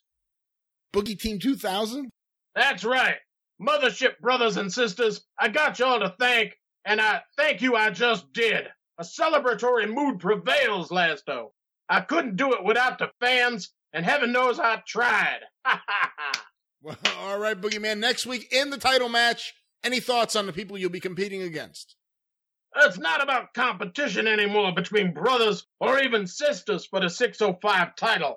There's plenty of room at the top of the top 10. It's all about community. Combined effort, baby. I got a few new original characters for the top 10 myself, in fact. A new character of my own creation. Well, hold on here. The Magnificent One, not too long ago here on this program, had his own top 10 characters he was introducing. Is this what you're doing now, too? I just was inspired. I got a brainstorm of an activity, and just wanted to run this one by you. Okay. Check this out. All right. The even more handsome boogeyman, even less than Jimmy Valiant. I don't know if that one's going to work. The even more handsome boogie, even less than Jimmy Valiant, not Jimmy Valiant. Can you imagine even more handsome in the 605 top 10 alongside hiccuping Mrs. Old Lady Spencer or the most magnificent one? I have to say, your new top 10 characters suck compared to the Magnificent One. Hear me out. What about he versus Hot Dog? Mercy. Wait, what? He versus Hot Dog? Yeah, even more handsome versus Hot Dog. As Blackjack Mulligan once said to me, brother, that's a license to print money. Well, famously, Blackjack Mulligan did not have that license. Thank you, brother. That's a stolen joke, by the way. A counterfeit gag, if you will. All right. Separate checks, please. Well, how do we get out of this segment, Boogeyman? That's what I'd like to know. Whoa, hold on a second, Lasto. I'm hearing some kind of rumble in my rumpus room. What? I gotta see if I need to break it up or whether to strip down and join in. All right, Boogeyman. Well, congratulations on number one, and we look forward to seeing what happens in the championship match next week. Rock over London, rock on Chicago, Jiffy Pop. It's as much fun to make as it is to eat. Ha! Woo! Number one. Ha ha! Mercy, Daddy. There he is at number one, the handsome Boogeyman. Of course, he challenges next week for the championship. The current champion, Kevin, versus the challenger who has become an overnight sensation here on the show, the Magnificent One. The votes are in. The votes have been tabulated. The winner and new champion, the Magnificent One, and I believe there is a celebration underway. Let's now go via telephone connection to Sunset Beach, Hawaii for a conversation with the new champion, the Magnificent One. Here he is, the man who has dethroned Kevin and is the new 605 Super Podcast Super Universe champion, a very popular man as him winning the title shows. the Magnificent One, and I believe he is on the line right now, direct from Sunset Beach, Hawaii. Magnificent One, are you there? Undercover Angel. Midnight Fantasy. What? I never had a dream that made such sweet love to me. The Magnificent One. What would you like to know? Brian Last. Well, I have a proclamation for you. A proclamation? Before you say anything to me. Okay. What a historic day. Everybody knows the news. What a happy occasion. What a singular honor. No, boy. What a climax to an amazing career. You know what I'm going to say. It must be for you to announce me as your champion of the 605 Super Podcast universe. Well, I'll go with this just for your sake, Magnificent One. Sure, this is one of the big moments in my life to be able to introduce you today as the new champion. Of course, you specifically asked the listeners not to vote for you, and this happened. But here you are now. How are you going to celebrate this championship victory? We are already celebrating as we speak. It's so funny you should say that, Brian Last, because I was all prepared to give you my list of proclamations and requirements for further appearances on the 605. Whoa, what? But that's not going to happen on this episode because I didn't have time to prepare because my phone has been blowing up. They have been hitting me up on the AOL, the MySpace. My buzzer has been ringing off my hip all day. You wouldn't believe the people. We are having a party. I flew everybody in, baby. Who's everybody? According to the comedy rules of 3, I have yet another group that I have got to introduce to you people, and vice versa. I look around my room, and it's a veritable who's that in the world of professional people I haven't seen in eons, from the 70s, the 80s, the 90s, the independence, Japan. You wouldn't believe. Look who just walked in. Elephant Man Mountain Link. He's not an animal, but he'll eat one raw. Okay. My man, Elephant Mountain, Man Mountain Link. That rolls off the tongue. Yes. King Kong Ted Bundy. He insists on at least a 5 body count. Okay. Very dark. Yeah. The Magnificent One is taking a very dark turn. I think so. Not my kind of material, but I couldn't turn her down. Look around the room. Burrhead von Raschke. The most hard-headed Nazi sympathizer you have ever come across. Burrhead von Raschke. All right. Oh, what else would you like to know? No, just put that lasagna over there, next to the Chipotle. Next to the... I'm very sorry about that. Who are you talking to? No, don't take those ribs either. All that goes together. Keep that on. Put that plate on there. Who? Oh, look who just walked in. Yeah? Who? I can't believe he came all the way from wherever he lives now. Clinically depressed Jimmy Hart. Well, that sounds like a ridiculous. Man, guys, I just got to say, you know, I've been sitting there backstage, and this is the worst day of my life. I don't even think I'm going to be able to make it Monday night, guys, and that's all I have to say. Oh, he is a bummer. That is clinically depressed Jimmy Hart. Oh, my goodness. Look at that tall fellow. It's famous wrestling historian and punk icon, Yohei Ramon. Yohei Ramon. He knows everything about the history of this great business. That one, my friends, is courtesy of my friend the Hot Dog. Okay, in a bit of professional courtesy, Hot Dog let me have that joke. He let me have that. That's professional courtesy, Brian Last. You should look into it. What would you like to ask the Magnificent One now that he has ascended the top of the mountain of your fiefdom, of your universe, now that I am literally your king in the castle that you have built? Yeah, okay. How does that feel to be cornholed in your own domicile, a cuckold, if you will, in your own creation's creation? Well, Magnificent One, it feels all right, but I have to ask you, what do you think about your challenge next week, the Handsome Boogeyman, not Jimmy Valiant? Oh, I have very little prepared for the Handsome Boogeyman, because I was concentrating on some other people. But if you must know, Handsome Boogie and I have gone round and around. Who will ever forget the time they broke his $30 Walkman on live TV and he had to go musicless for literally 4 tapings because apparently they weren't paying him at the time. His big low-riding, big what do they call those jeans? Oh, God, you caught me today, man. Luckily, I got one of my friends here. It's Man Molehill Dean. He used to be Man Mountain Dean. Had the gastric, fresh off the battle of his life with diabetes number 2. That's Man Molehill Dean. Okay. Used to be Man Mountain Dean. I got it. I don't know if you. I got it. Social anxiety, Harley Race. This is why this is the last in a series, Brian. Last we won't be. I'm going to be forced for all new. It's going to be a new era next week, but we got to get this out of the Magnificent One system. I don't even know if I sound like myself. So weak. This week I'm so for touched. Let me tell you, social anxiety, Harley Race.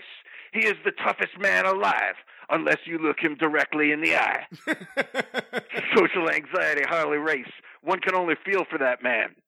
ECW Bruno. Hey, I'll fuck you up, Raven. ECW Bruno. What a legend.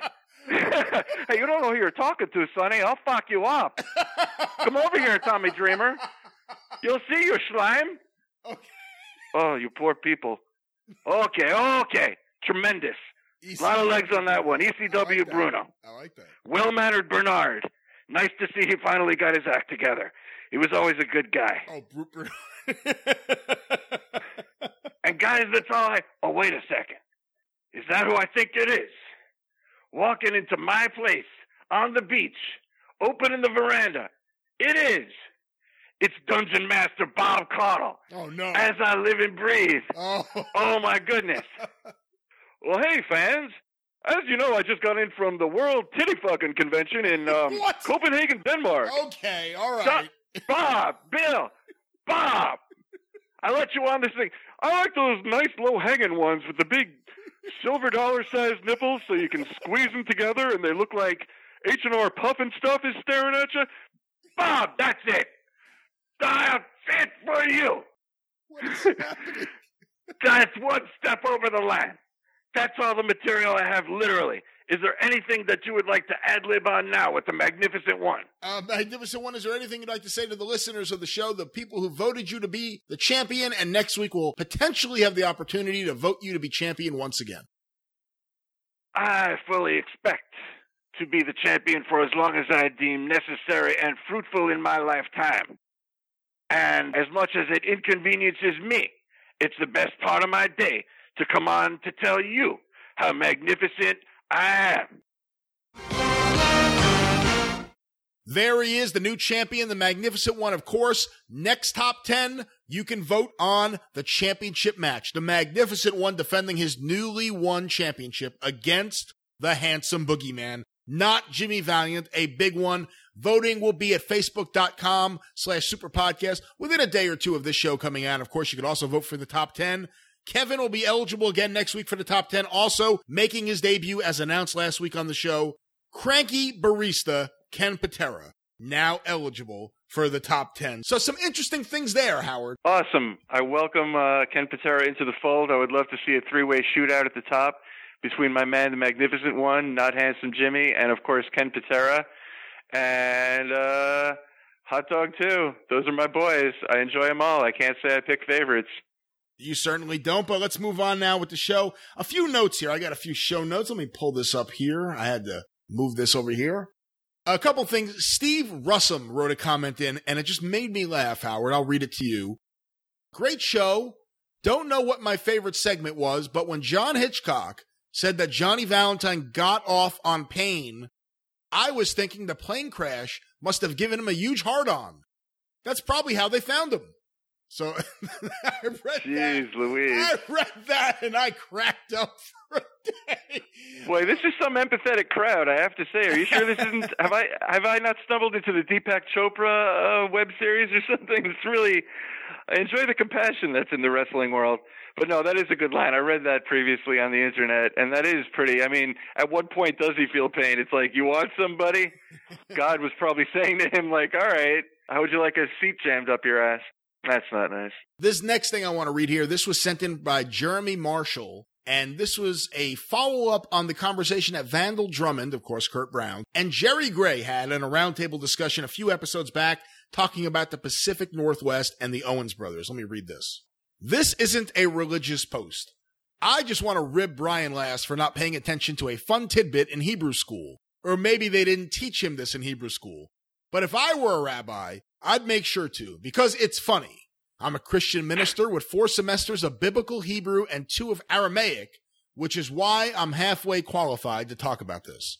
When Vandal Drummond and Jerry Gray were talking about Elton Owen on the latest 605, they told a funny story about how he accidentally shot himself either in the foot or the balls. To which our fearless leader, TGBL, replied, well, there's a big deal of difference between the foot and the balls. Actually, in Biblical Hebrew, not so much. See, for some strange reason, the Hebrew word for feet also served occasionally as a euphemism for the male genitals. So, for instance, Exodus 4:24 to 4:26, it's a really, really weird story that ends with Moses' wife circumcising their teenage son. She then takes the foreskin and touches Moses', quote, feet with it. But that's not actually what she did. She touched Moses' junk with it. Like I said, a really, really odd story. I've never heard that one in Hebrew school. Then there's Isaiah 6:2, where the prophet saw a vision of angels in the temple. It said they had 6 wings. They were flying with 2. With 2, they covered their heads. And with the other 2, they covered their, quote-unquote, feet. Again, This is actually one of those times in Hebrew scriptures where feet means genitals. A man covers his head in the presence of the divine, which is why the priests in the temple wore turbans and why Jewish dudes still wear yarmulkes.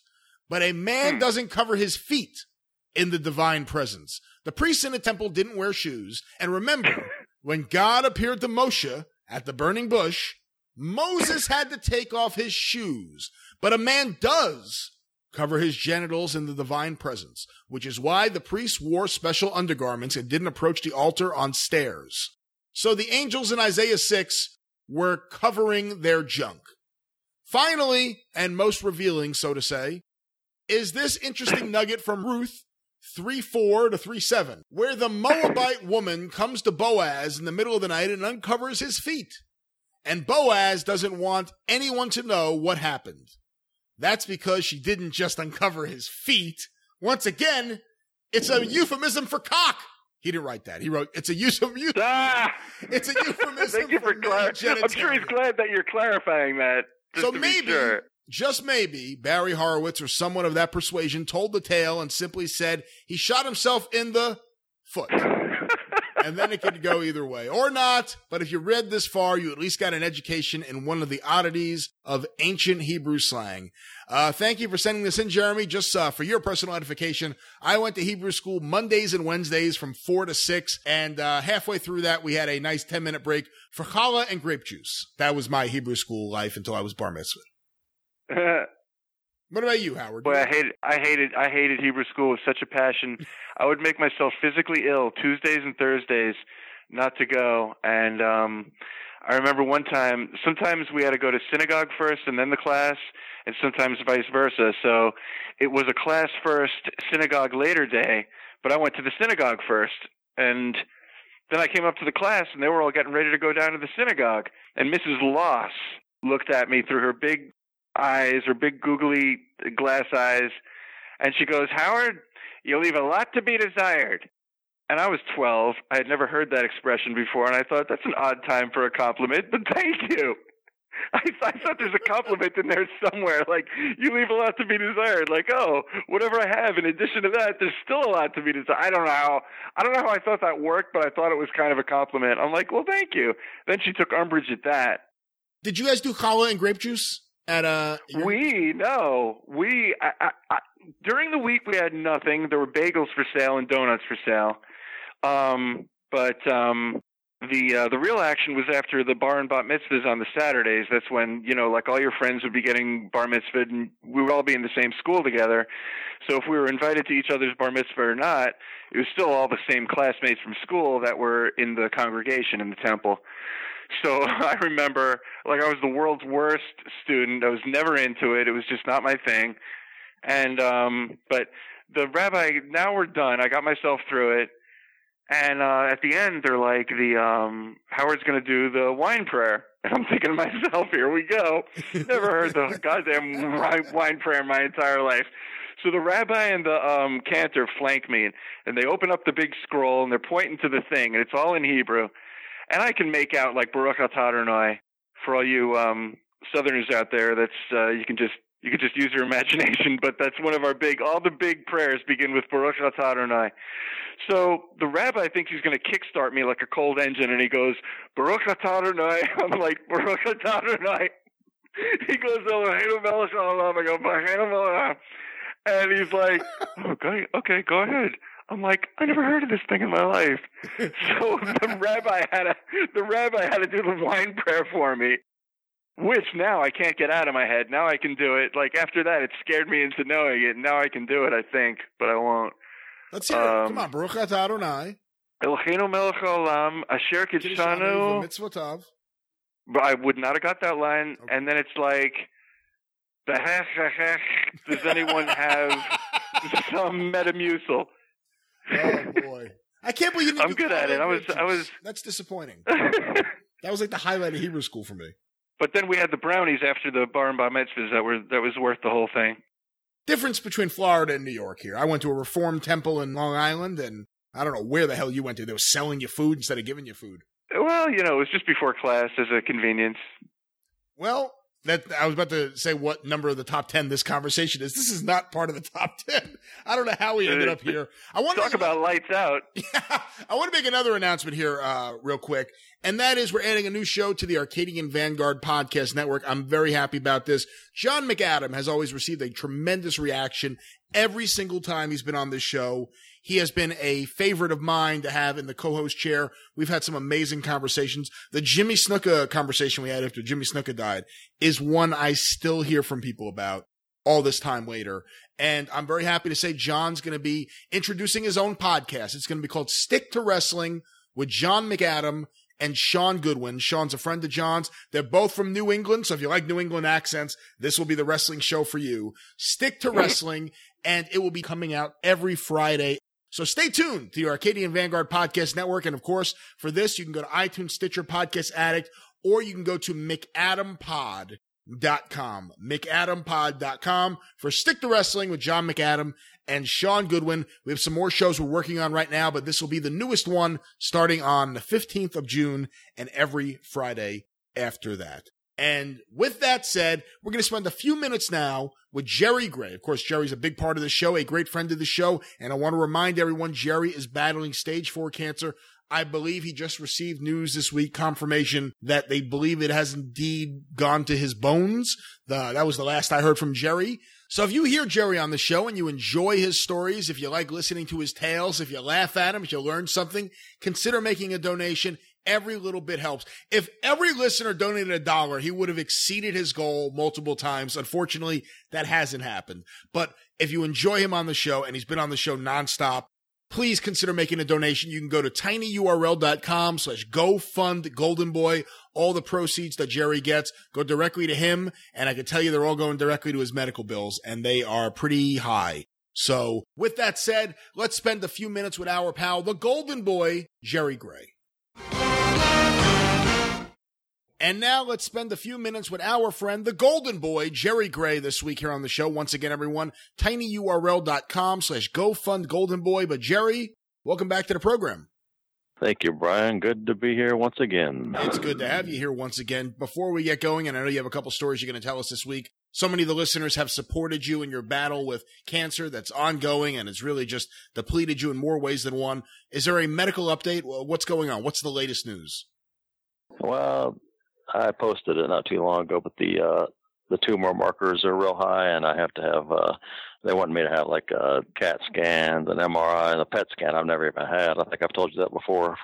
It's one of the main things you're supposed to have when you first get cancer, just because I guess it tests your whole body, and they've never even done that yet. But that I have so many bills, I've got caught up with the doctor, but not the medical, the tests and stuff like that. I still, who knows how much for that, thousands and thousands. But yeah, I needed a lot of different tests done, definitely. So one of the main things is a CAT scan, and then bone. Last time they did a CAT scan on me, they said the tech's not supposed to tell you like what your diagnosis is. That the tech that does the scan, and he was like, "Oh, you have colon cancer, liver cancer, and bone cancer." And then I was like, "No, I don't know anything about bone cancer."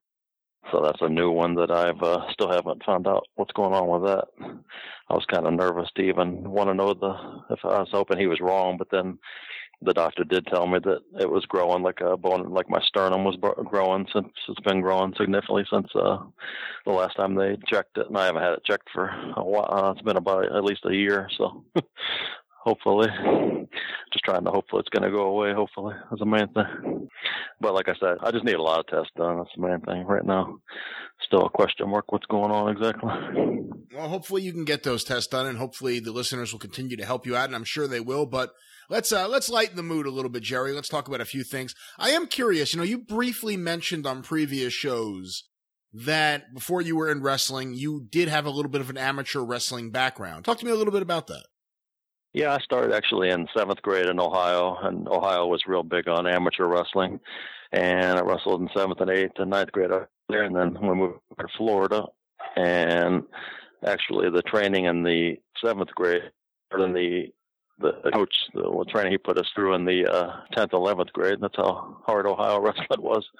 It was easy down here so I knew a lot compared to like I said, the wrestling down in Florida wasn't as big as it was up north in Ohio. So, and then, I had, that's when I wanted to be a pro too. The whole time I wanted to be a pro, and I thought you had to actually have amateur experience because, every promoter I'd talked to back then would tell me, of course, the old line, you had to be an amateur champion, go to college, be the NCAA champion.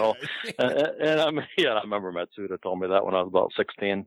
I called him and he said, "Yeah, win the state, go to college, win the NCAA championship, then call me." I was like, "Oh, Jesus." So I was actually trying to do all that. And then Greg Malenko, I met him, and he goes, "Don't listen to them guys, they're lying." He said, Graham went to the 8th grade. He said, you don't need no amateur. He said, you don't need any amateur experience. But anyway, I'd already done it for a while before Malenko told me that. And I actually tried to, I knew what was going on because I knew an old wrestler when I was a kid. Billy Coleman was his name. Like an underneath wrestler in the Sheik's territory.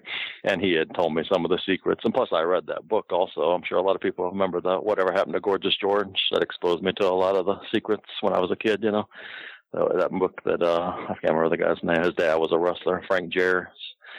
He wrote that book, Whatever Happened to Gorgeous George, and it exposed the business. Yeah, it exposed the business a lot in that book. I remember I was like, that's what smartened me up pretty much. A lot of the the razor blades and stuff like that.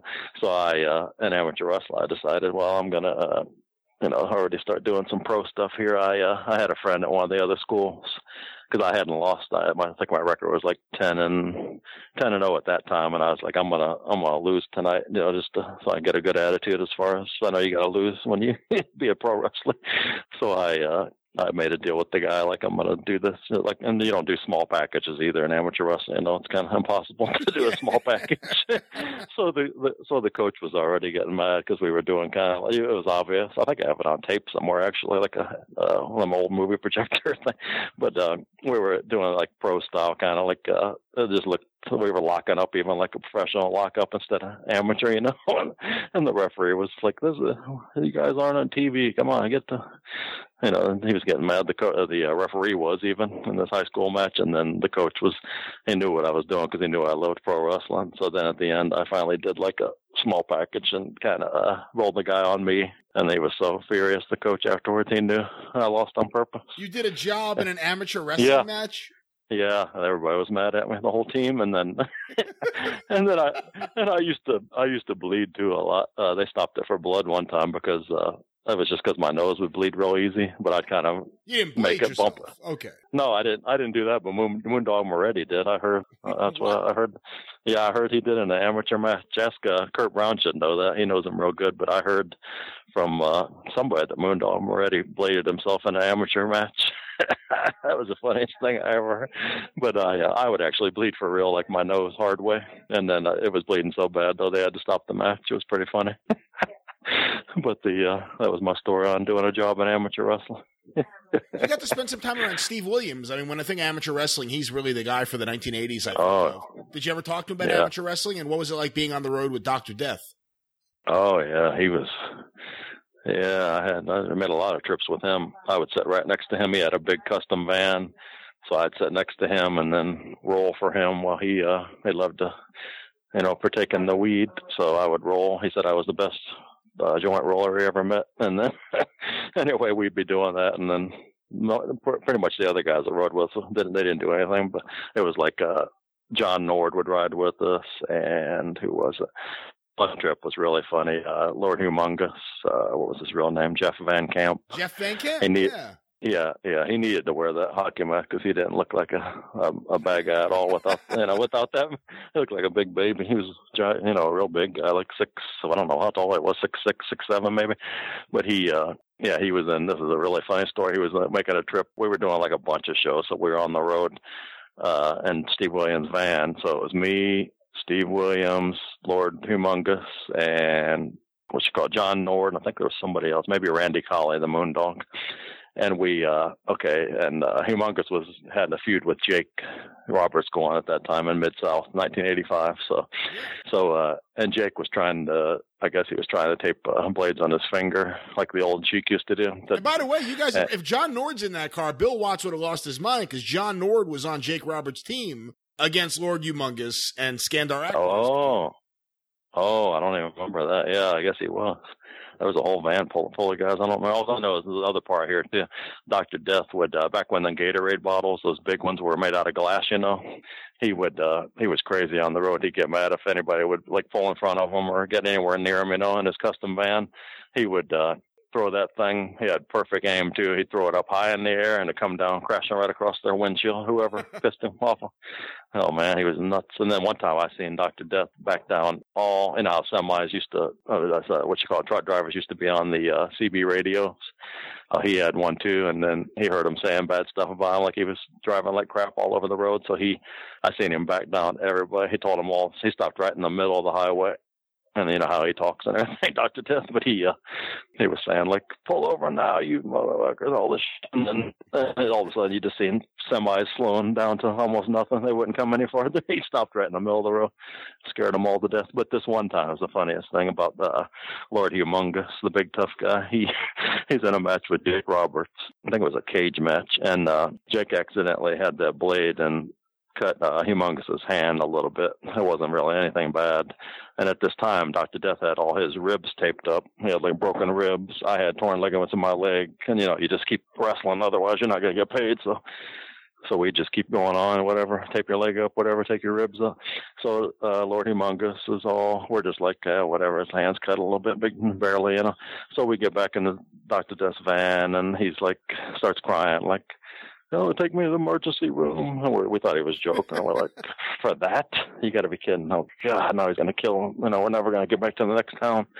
So we had to stop at like a bunch of different exits for some reason. I don't remember why, because it was too crowded. He wanted to get right in. He was dying, bleeding to death, he said. So we kept pulling over other hospitals, and finally he gets in there. And we all waited in the van. We're like, oh, my God, this is ridiculous. And then so he actually, I'm trying to think, I think it was actually John Nord, because Steve Williams would have told him to go to hell if he would have told him to come in there and hold his hand or whatever. So we're all in the van, me and Williams and all of them partying or whatever. And he asked John Nord to come in there with him.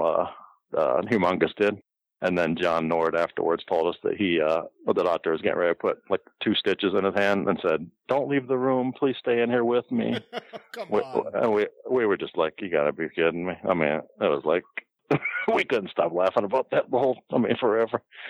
Oh my God. Yeah, that was pretty. If Watts would have heard that, he would have fired him right then. But yeah, it was embarrassing. What other guys were you around in your career that were delicate, for lack of a better term, who, would just complain and who you couldn't do anything without them getting hurt or saying they were hurt or being sensitive or complaining about you being stiff? Give me some examples.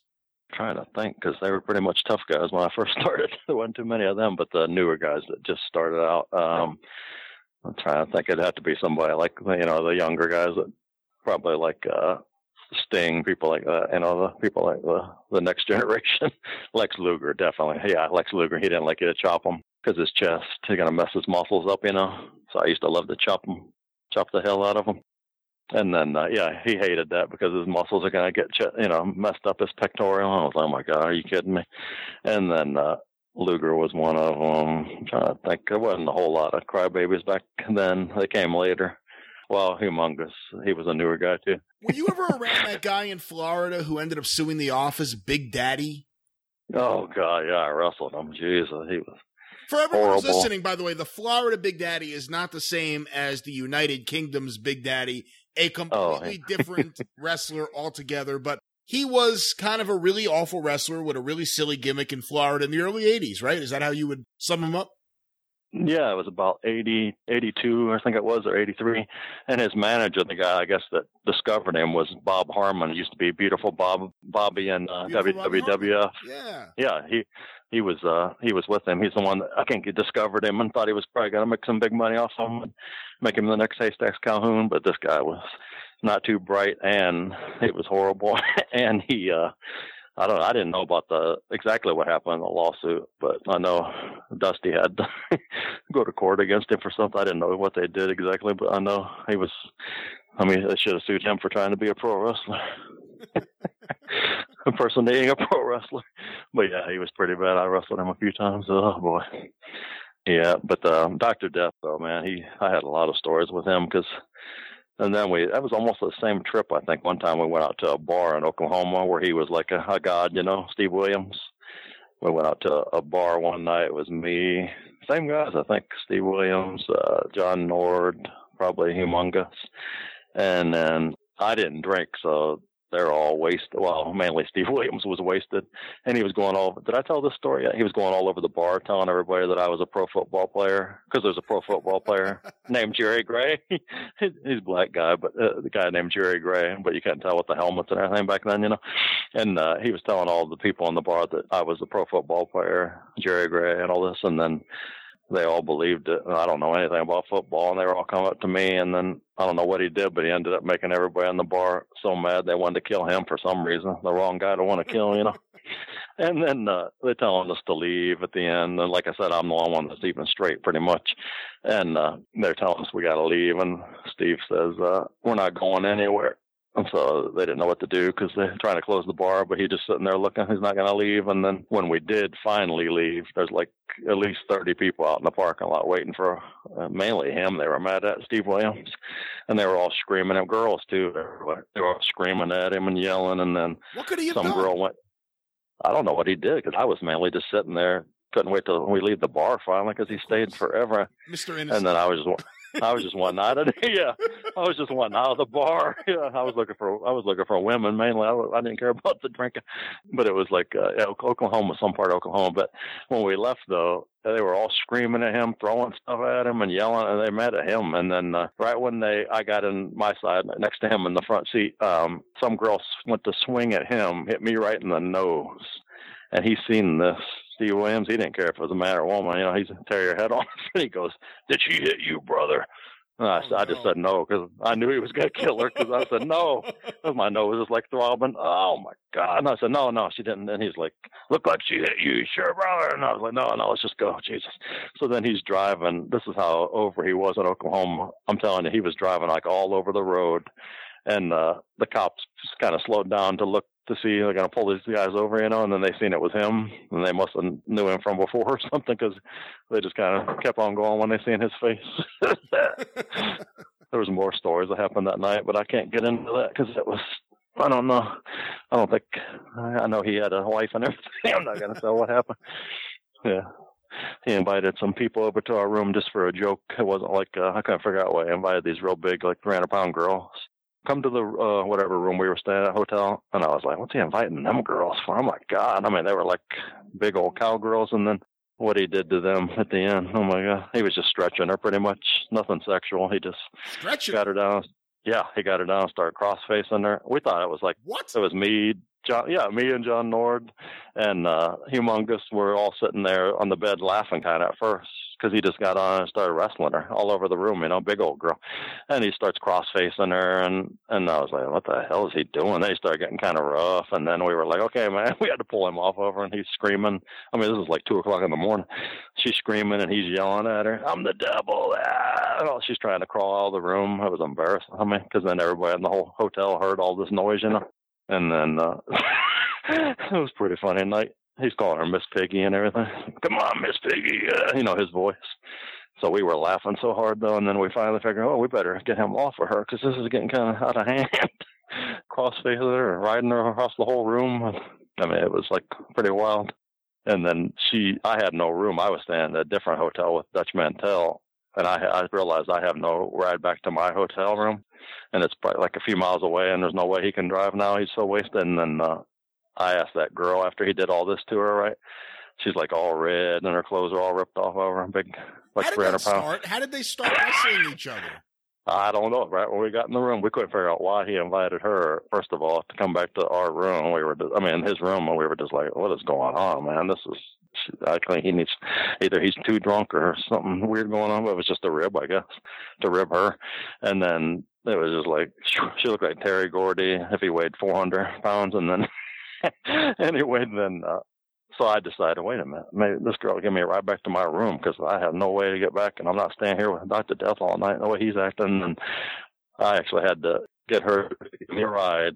And so everybody in the hotel, we had to go through an elevator and all this, thought that I was the one doing all this to her because they heard all the screaming and all this. And then everybody's looking at me like I'm what an asshole this guy did that to the girl. Her clothes are kind of ripping and everything. It was the funniest thing ever. He had to be there. But when I got off that elevator, I was standing there with her, and they all heard all the screaming and stuff, and they thought that I'm beating up the big girl, It was really Steve Williams, not me. I mean, were they play wrestling, or was he legitimate? No. He was shooting. No, he was shooting. I mean, that's why we had to kind of pull him off. Or finally, we were laughing so hard at first we couldn't even stand up. We were all falling on the bed laughing, me and Humongous and John Nord, because I never seen nothing like it. I mean, he was actually wrestling her, and he was riding her. She was trying to get away, and all the way out she crawled out into the, the door was opened onto the balcony of the hotel. That's why I said everybody heard all the screaming and noise, and they thought I did it at the end, because that's all they seen was me and her leaving. She goes, I'm going to get him for rape. I was like, all right, but I don't think that was rape. It was more like a stretching you, but not rape. But that's the craziest thing I ever seen him do. He didn't even remember that either. When I seen him like a year later in Japan, I said, remember Miss Piggy? He goes, there was a lot of Miss Piggies, brother. I was like, you gotta be kidding. Was she a regular fan? Had you seen her before? No. Did you see her again? Never seen her. No, it was just that bar we were in. They weren't even a wrestling fan. It was just, I don't know where. Afterwards, he just told, after all the people wanted to kill him, and the girl punched me in the nose, that other girl, he just told them to follow us. There was a couple of them, but I think she was the only one that had the guts when she seen the way he looked at him, Steve Williams. Follow us over to the room. She thought, I guess he liked her or something, but I don't know. It wasn't anything, but I don't know what he did it for, really. It was the weirdest thing I ever seen. Yeah, what did he say afterwards? Nothing. He was just crazy. When he'd drink, he was really rough, crazy. I never could figure out why he did that, really. It's like I didn't hang around much after that. Just rode with him, but I never went to no bars with him anymore. I was like, I'm going to get killed going with him to a bar. Jesus. The women will kill me. The women he picks. But anyway, yeah, that was, I think that was that same trip where Humongous' hand cut it so bad. He's probably still traumatic over that. Poor Humongous. Anyway, and then you said some other guys that were wimps, but I'm trying to think. There wasn't a whole lot in those days. And then in the late 80s, they turned into more, like people that I've trained and stuff. I've seen some stuff. I was like, you got to be kidding me, man. Come on.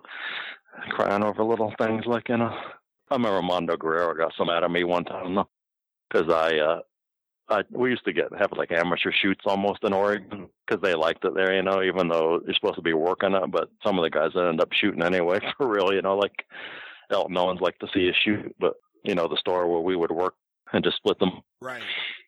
But it got kind of weird. Like we actually did get into a little bit of shooting, and then so me and Mondo were kind of shooting, and then Elton was really getting into that, and then I started chopping him after that, and he had chops, handprints all over everywhere. He was so mad, and then, yeah, Mondo, I have to say, whined that time. As long as he'd been wrestling, I was like, oh my God, little handprints on you. No, he never. Well, I'm trying to think of anybody that was really, Lex Luger was probably the biggest baby, like when he ran from Brody and all that, because he was scary with razor blades on his fingers. Did you ever hear him tell that story? He even admits it, how scared he was. It's like, oh my God, I can't believe he just ran, jumped over the cage, and just, he says he talked to Brody after. Yeah, right. I didn't see him anywhere. I think he left the arena. Yeah, Bruiser Brody, he was funny. He was a nice guy to me, though. Like I said, everybody always says bad stuff about people, but it's like you never know how they really are until your own opinion, you know. Because when I first met, did I ever tell that how I first met Bruiser Brody and what was it, Hawaii? Bill Alfonso, the referee, had told me to go by King Curtis. He rented on the beach there in Honolulu, and he told me go by King Curtis. Go by King Curtis there. He told me where it was. And he said for some weed. He's got the like I didn't even know Curtis barely. I mean, once started walking over to the part where he's renting. I think it was the big umbrellas and stuff like that. But I walk over there, and there's Brody standing there. I never even met him, so I walked up to Curtis and said, "Yeah, there was another guy standing with him too." And I was like, whatever. And so I said, "Yeah, Bill Alfonso told me to ask you for if you can get some weed." And he went, "Brother," you know, Curtis. And he goes, "This is the chief of police standing here, brother." The guy that was with him, you know. And I was like, "Oh, Jesus." And Brody just walked off laughing. And then he just started saying, like, "No, you can't get it over here anymore." He's looking at me like, kayfabe, brother. And then Brody was just dying laughing. And then he just kept telling me all these stories Curtis did, like how the marijuana's not there anymore. And I was just like, okay, I get it. You know, this guy is not the right guy to ask in front of, you know. So then Brody thought that was so funny. Later he told me, he said, "Man, you had some balls asking for marijuana in front of I think he was the captain or something of the police or whatever it was." I was like, oh my God, that was embarrassing. Was Brody into weed? Oh yeah. That's why he liked me. After he heard that I asked for that right then, he started smiling. I never seen him smile a whole lot, but he was smiling then. Yeah, he was really nice to me though. He was a loner. That's why he liked me, I think, because I was too. And we were in Japan together, and we were both not talking. We were in the back of the bus, and then he just started talking to me then, because most of the guys on the bus were guys I knew he wouldn't like pretty much. I'm trying to think who was on that tour. Not his type, though, but he, and then all of a sudden he wanted me to, that was when he was a booker in World Class, you know. What year was that? I guess 80, right at the end almost, wasn't it, when he got murdered. Yeah, because he kept wanting, I didn't know he was the booker there, and he asked me if I wanted to go to Dallas, and I was like, "Who's the booker?" And he just pointed to himself, and then I was like, "Yeah." And actually, I finally got back in Florida after all the years paying my dues. I was like, "Oh my God, I want to be home for a little while." And then he kept calling Kevin Sullivan. I don't know if Sullivan remembered this though, but Sullivan was booking in Florida, and Brody kept calling him from Dallas. Sullivan said every week, "What do you want me to tell him? He keeps asking for you. Specifically for you, nobody else." Yeah, I was like, oh my God, I don't want to hurt his feelings. I'm not ready to go yet. And then he wasn't the booker anymore when that happened in Puerto Rico. Was he still booking in Dallas? I don't think so. I don't know for sure, but I know every week Sullivan was telling me, "What am I supposed to tell Brody?" He's calling me. I was like, man, he wants me that bad. I felt bad for never going. I probably would end up with Puerto Rico with him too, the way he liked me that good. But yeah, he was paranoid too in Japan. But he thought they were going to get him there. I remember his first tour that I did with him there. He was telling me and Mark Rocco, you know, the English Mark Rocco, Black Tiger. Yeah. He was telling me, him, and Kevin Kelly was there, Nails, and Jim Duggan. He was telling us to watch his back when he was out there working on Nookie, because he thought they were going to get him. And I was like, oh, this is weird. And then, we actually had to walk out kind of like halfway out to the ring. He kept telling us to watch it because he thought all the young boys and everybody was going to attack him for some reason. I never could figure that out. What he had heat with them for, or I don't know what. I think the Kusa or something was mad at him for something he did. You know, I guess jumping from Baba to Nookie. I don't know exactly why he was so worried about that, but that was a weird. He said watch his back. He was really freaking out about it. And then he's the one that told me too. There's a pegging order over here for one of my first matches in Japan. I didn't even. Nobody else is going to tell you that, But he was a nice guy to tell you. Everybody else is fighting for their job over there. They don't want to make anybody else better, Especially the Americans. They don't want you to get above them. He's like, it's a pegging order. You got to fight for these guys. Fight them. Then they're going to test you. Beat their asses. I was like, okay, whatever you say. Scary looking dude. Yeah, but he was always nice to me. I don't know. So yeah. Toughest guy was Lord Humongous, I have to say. No. But anyway, yeah. But Watts, I was just posting one of my old checks. I got to look for the other ones where all the bonuses he gave me instead of fines. Yeah, I saw that. Yeah, he gave me bonuses, though, a lot of times just no reason. Just like a bonus for this and that. And then I got fined one time. That was Terry Taylor's fault for walking up to some girl when I was talking to her because he was a baby, No, that was Grizzly Smith. He was jealous. That's what it was. I forgot. Yeah, it was a younger girl, and Grizzly Smith didn't like it. Me talking to any of them. I didn't know at that time what his deal was. Yeah, well, I'm curious about that because, now if you bring up the name Grizzly Smith, everyone will right away say, oh, that guy, what a pervert, what a nasty guy. The stories have gone on. Obviously, Jake talked about it openly in that documentary years ago. And the stories are out there that Grizzly Smith, beyond even Jake's mom, just in general, had a thing for underage girls. Did you know that? Did you hear that back then? Back then, he hit it good because I used to even ride with him, and there would be like maybe 13-year-old in the front with him, and I thought it was just like I thought he knew her parents is the way he made it out to be, like he knows her parents, and she gets to go on a trip and see what it's like in wrestling. That's all I thought. I had no idea. Yeah, but it was kind of weird, now that I think about it, now, but I had no idea at that time, but I didn't know. Saw him with underage girls. Oh yeah, yeah, sitting there with him, but nothing else. He didn't do anything inappropriate in front of me, of course, but it's just like who knows what happened, whenever they went to wherever they were staying that night. But another thing too, when I went to Oregon, his old partner Luke Brown was the referee there, and he told me Kentuckian. And I never even knew anything about it until he told me there. In Oregon, he was saying what a pervert he was and everything. I was like, oh my God, I was kind of shocked. I was like, I thought he was just a, older guy and professional and everything. I had no idea. And then I started thinking, wait a minute, he did have all them kids with him all the time. Really young girls. And they liked him actually too. They actually thought he was like a great guy. So whatever he did, must have given him a lot of money or something. I don't know. Something weird going on.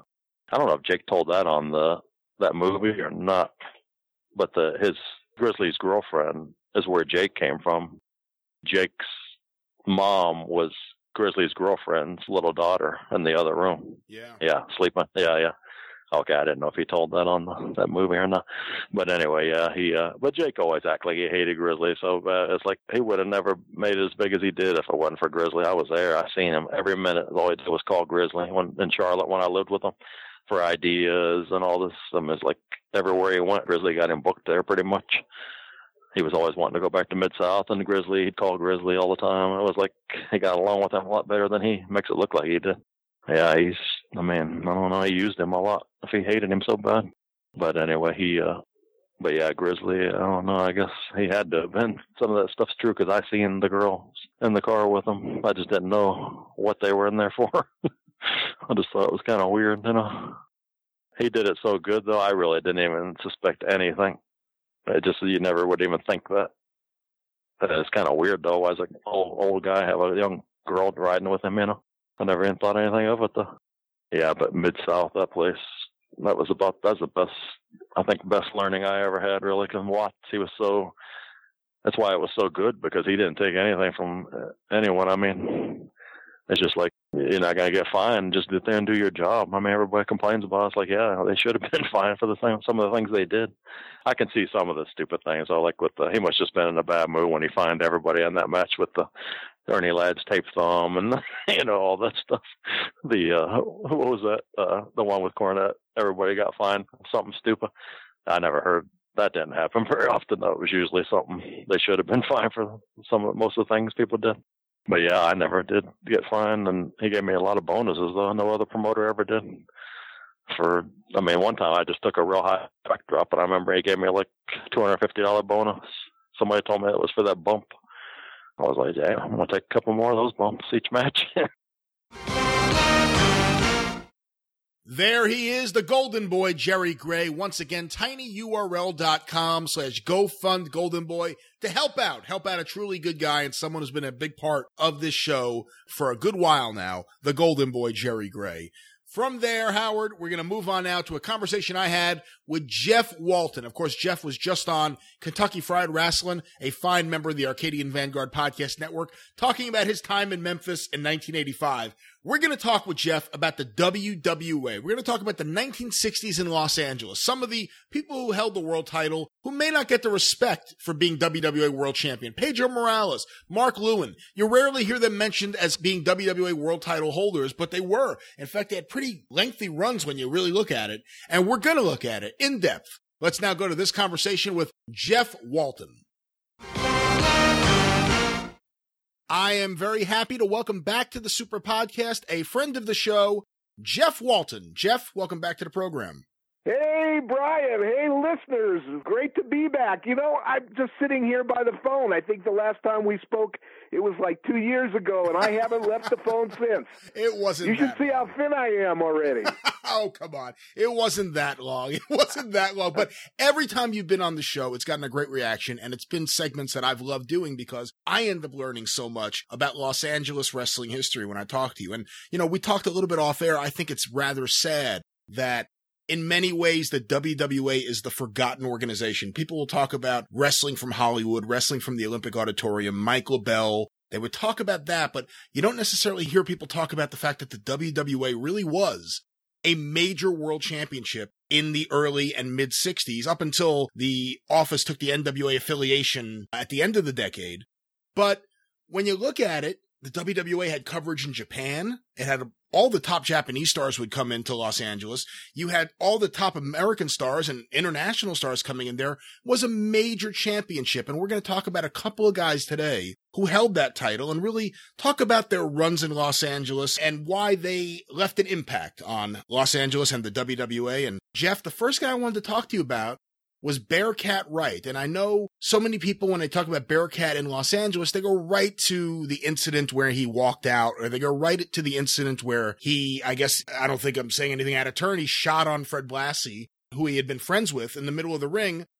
And I want to talk to you about all that stuff, but let's get the backstory. Let's find out what was really going on. Do you remember when Bearcat first came into Los Angeles? Yeah. Well, Bearcat had come in years before, even before I was a fan, actually, and it had a pretty decent run here in Southern California.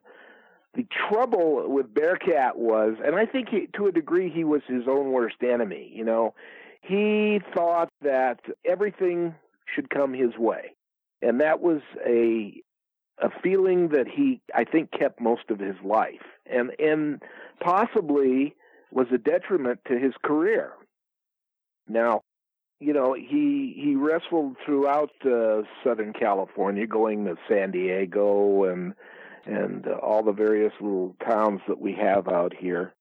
And the next time he came in was just before I got into the office. You know, it was in, around 1960, late 1962 into 1963. And at that time, I was Freddie Blassie's fan club president. I know it sounds a little silly, but, you know, when you're a young kid and you idolize someone, in those days you started a fan club, and mine kind of started by accident.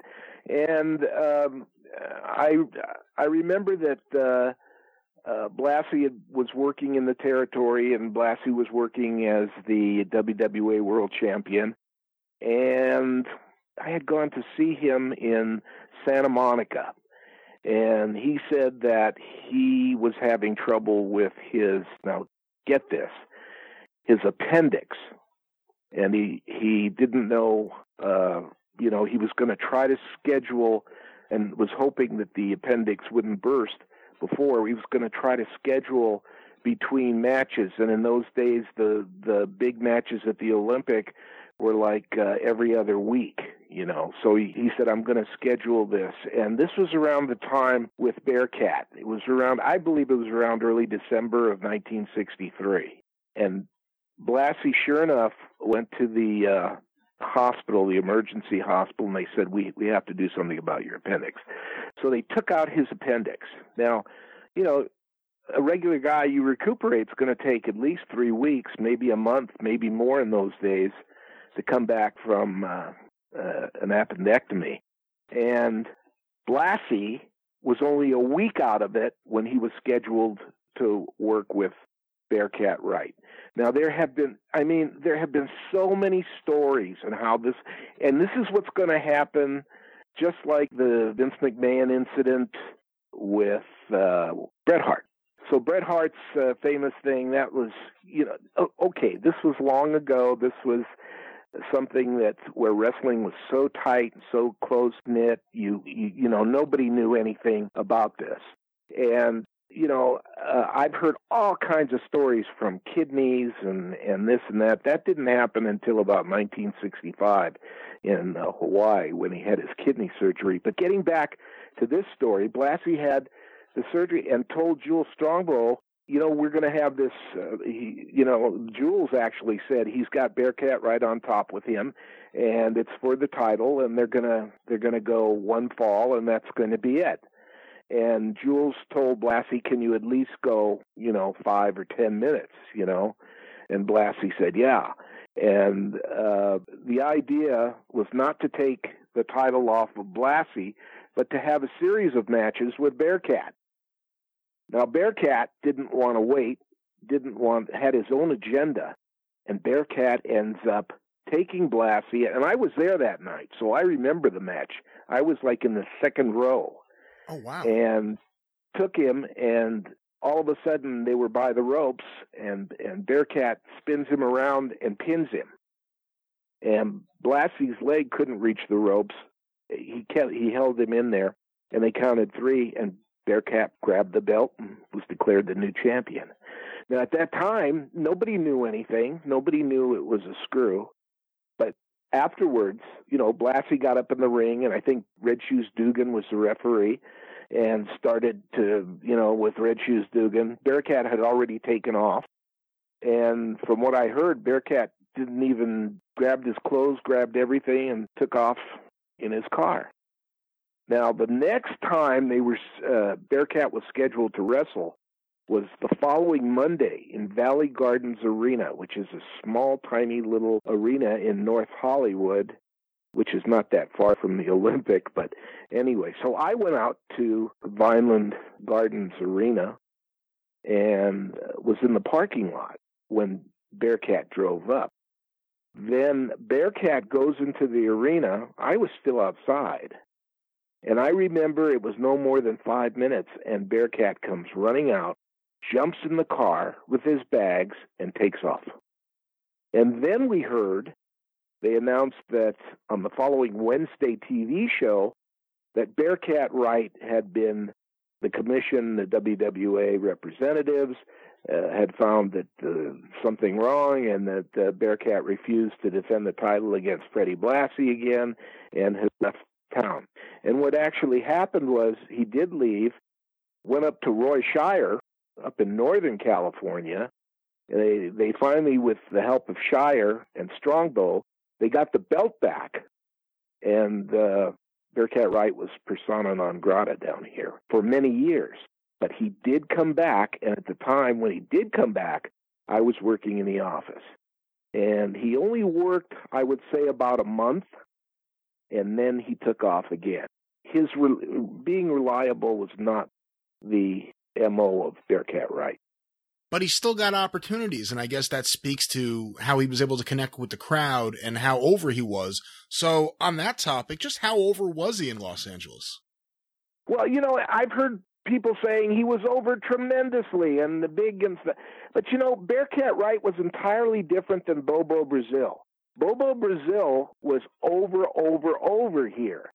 Bearcat Wright was over here. In other words, he drew okay in some spots. Other spots he didn't draw. Selling out the Olympic, I don't remember a sellout at the Olympic with Bearcat Wright. I remember good crowds, but no sellouts or turnaways, you know. He was a good talker. He wasn't a great talker. He was able to wrestle. I think he was in tip-top condition all the time and in great shape. Plus, he was tall and very lanky and, you know, would get in the ring and shake his hips and do his thing. And he knew a wrist lock from a wristwatch and got over.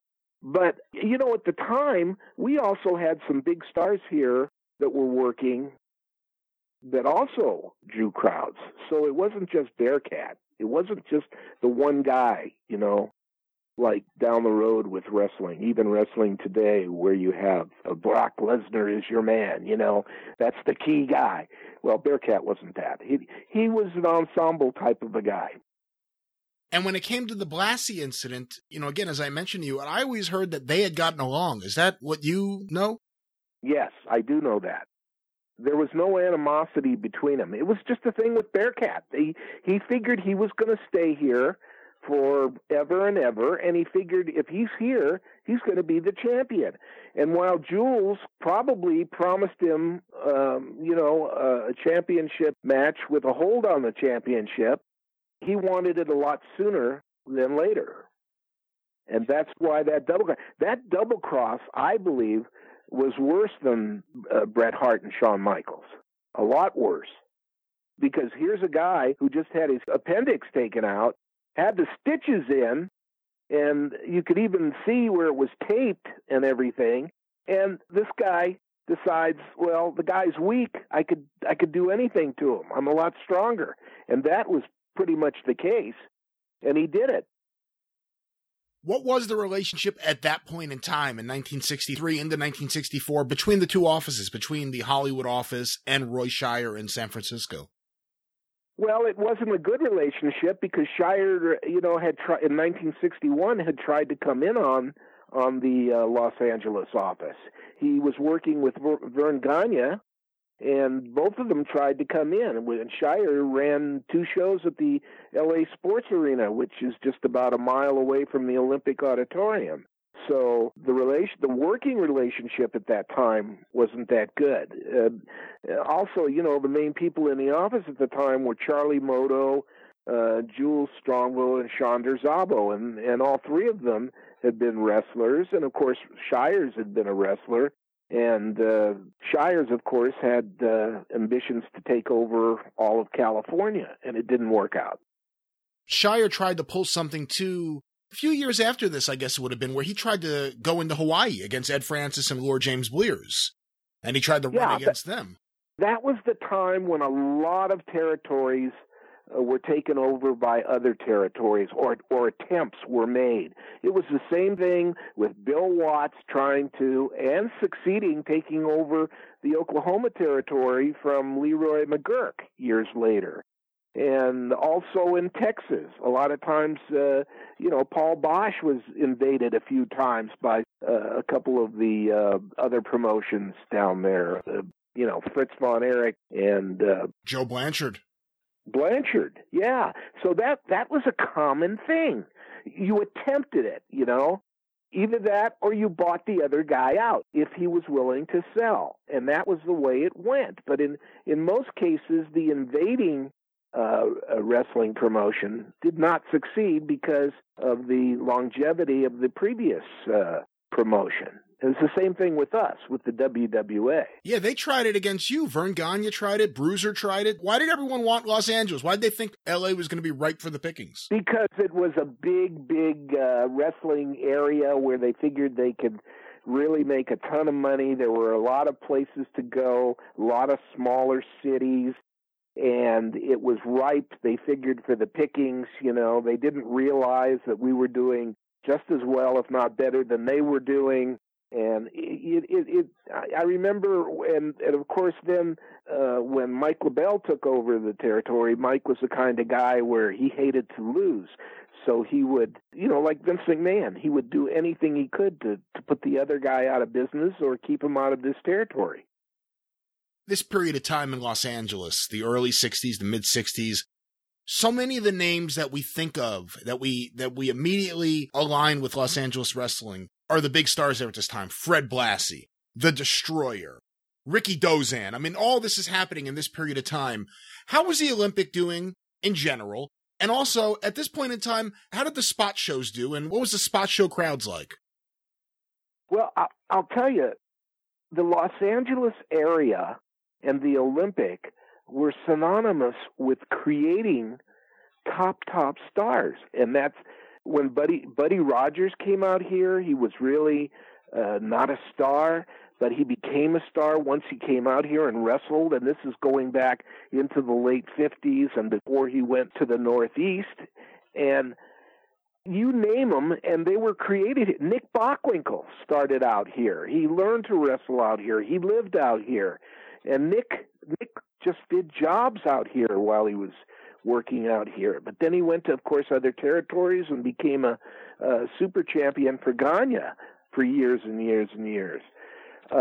This was really the mecca of wrestlingdom because a lot of these wrestlers wanted to get into the acting business, so they would come out here and they figured they had a chance to show off what they could do, show off their crazy gimmicks and everything, and someone would see them and be attracted to them. And that happened with Mike Mazurki. It happened with Moto. It happened with a lot of the wrestling stars, and that's what really put them on the map.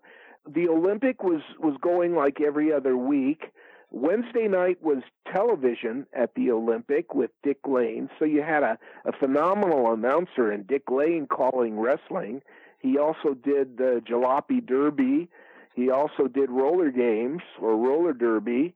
So Dick was a face on television 3-4 times a week, and the Olympic did very well. Wednesday nights were always good nights because what they did was they had off-TV match, which drew people in. You couldn't see this one match on TV, and usually that happened around 7 o'clock.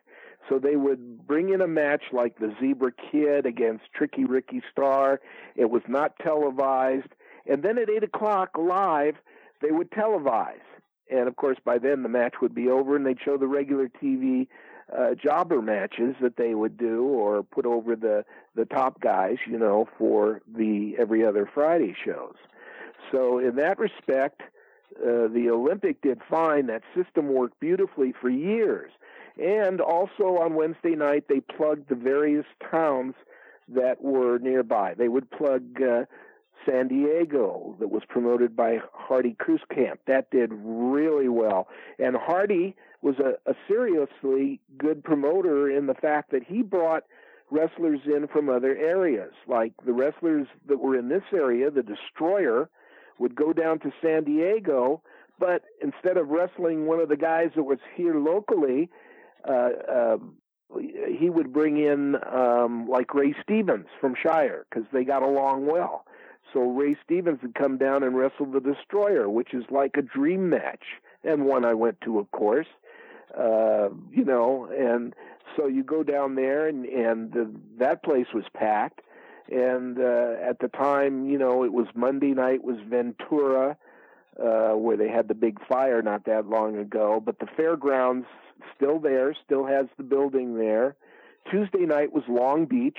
Long Beach did very well, and of course Long Beach is not far from the Olympic Auditorium. So the wrestlers had short trips. They would go to these clubs, work, and be home within an hour or so, except for San Diego, which is about a 2-hour drive. And Long Beach was Tuesday. The Olympic was Wednesday. Thursday night was Bakersfield, California, and that was Jules Strongbow's own club. He owned the building, and so all the guys would go to Bakersfield. years later, when I came into the office, I started to run El Monte, California, which is only about 3 miles away from the Olympic. And I ran at Legion Stadium there for years and promoted. And I used to have meetings with Jules on Monday, and Jules would sit back in his big chair and he'd say, "Okay, Jeff, you take the first pick. You have any wrestler you want." And I'd say, "Oh boy." I'd say, "Okay, Jules, Bobo Brazil." Oh no, Bobo's working for me in Bakersfield. "Oh, okay. How about Freddie Blassie?" "Oh, no. Freddie's working for me in Bakersfield." "Oh, okay. Well, can I have like the Torres brothers and can I put the?" "Oh, Jeff, you're just asking me a little too late. I just got the Torres brothers to work for me in Bakersfield." "Well, Jules, who have I got to headline in El Monte?" And he'd say, "Well, you could have the Oregon Lumberjack," which was a jobber guy, you know. So I ended up making my own stars, you know. I brought in a guy that just couldn't even wrestle, but we called him Country Boy Dean, and he was a big, heavy-set guy, and I made him that he lived in El Monte. And I actually got John Tolis and worked a whole big program with Tolis, and we sold out, and we did more money than Jules. And Jules says, "Wait a minute, what are you doing that I'm not doing that you're selling out?" I'm so proud of that. I had to tell you that. So anyway, Thursday it was Bakersfield and it was El Monte. And then for every other Friday, it was the Olympic. And if it wasn't the Friday they were working, usually the guys were off. And then Saturday it would be San Bernardino, and on like that, and then we'd open up new clubs in various places like Pismo Beach and run spot shows up there. Santa Maria run spot shows up there. Sometimes we would do well at these little clubs, and sometimes it was a struggle. I know for me with El Monte, I struggled. I really did, and everybody said, "Well, you're too close to the Olympic, you're not going to draw." So that only made me want to draw more, and I would film the back of my car up with flyers with rocks in plastic bags, and I would drive around the neighborhood just by myself, throwing out the flyers on people's lawns and giving all kinds of discounts. But that's what you did then. That's how you did it, you know. And everything was good. Everything was on fire, and we kept having what was good with us is Gagne kept the same guys for years and years and years and years, and did these squash matches on television. And funny little story. Today's my 48th wedding anniversary. Oh, happy I got anniversary. married in Minneapolis, and I got married at the hotel where they had the wrestling matches.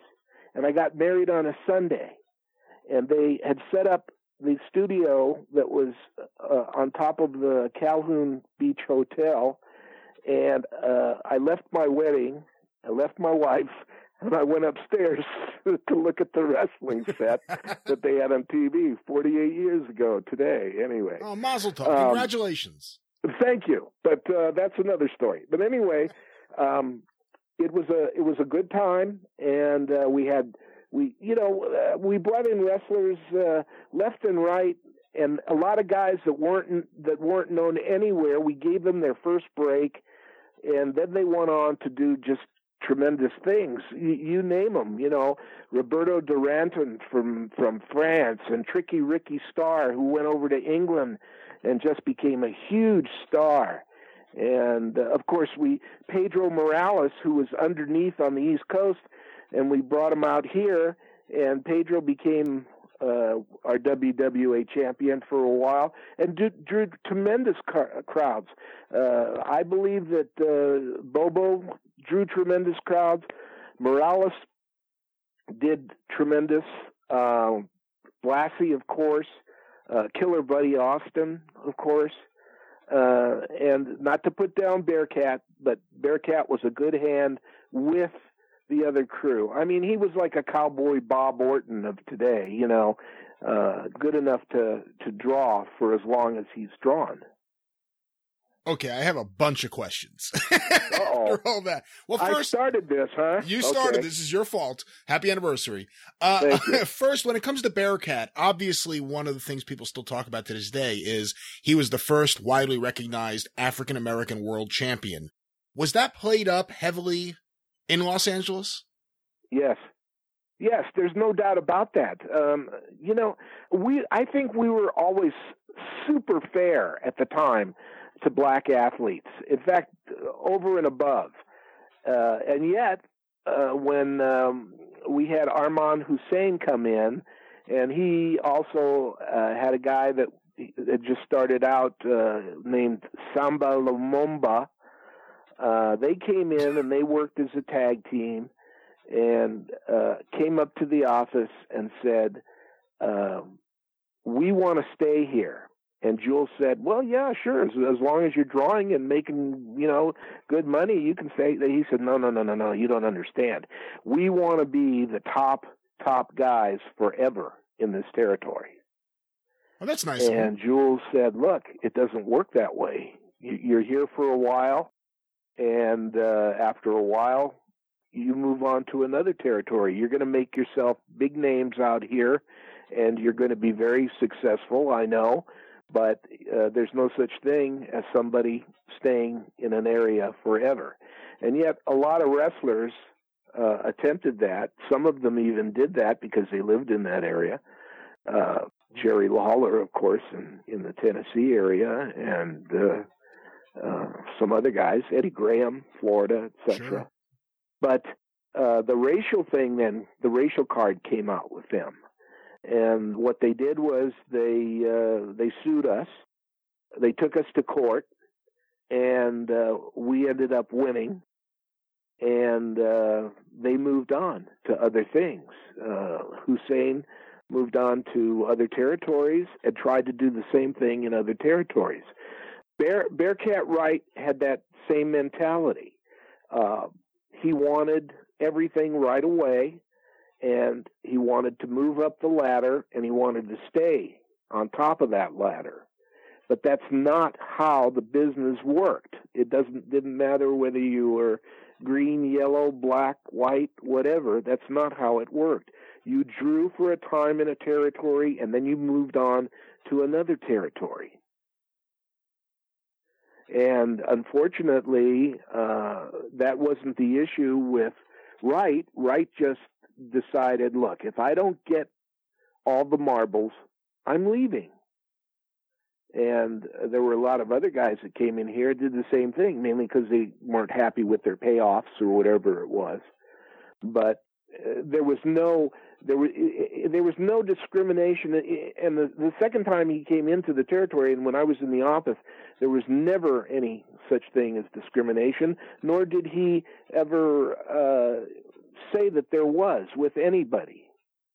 It was a different story with the Mighty Zulu, who came in, and he was a young wrestler at the time, and but he thought again that he was, he could walk on water, and the issue was that he wasn't really drawing, and so that they told him that they gave him his notice, and he moved on. And of course, who was Zulu's manager in the South? Bearcat Wright. There you go. So it's like a birds of a feather type of thing. I couldn't understand it either because at the time that I was working in the office, I think everybody was treated equally as well.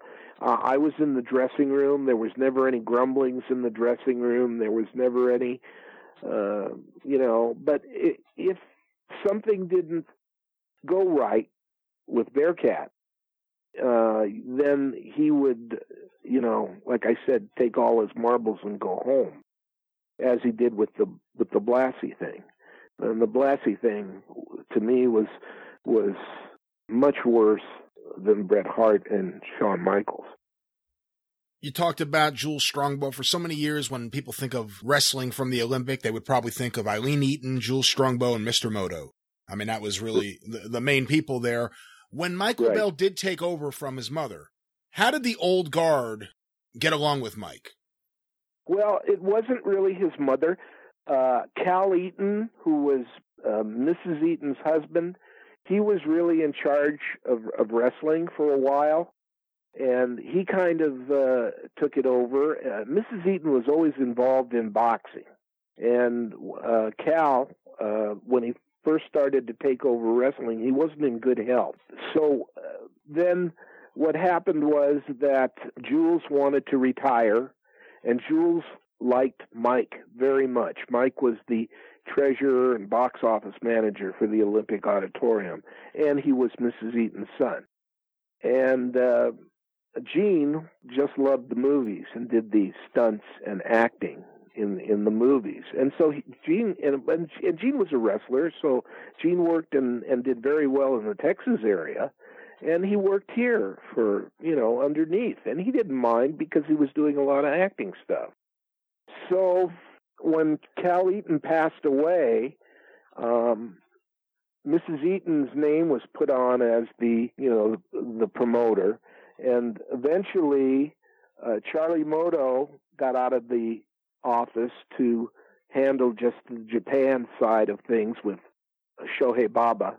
And so he got out, and Mike took over. And Mike was all about putting bodies in seats. That was his big thing.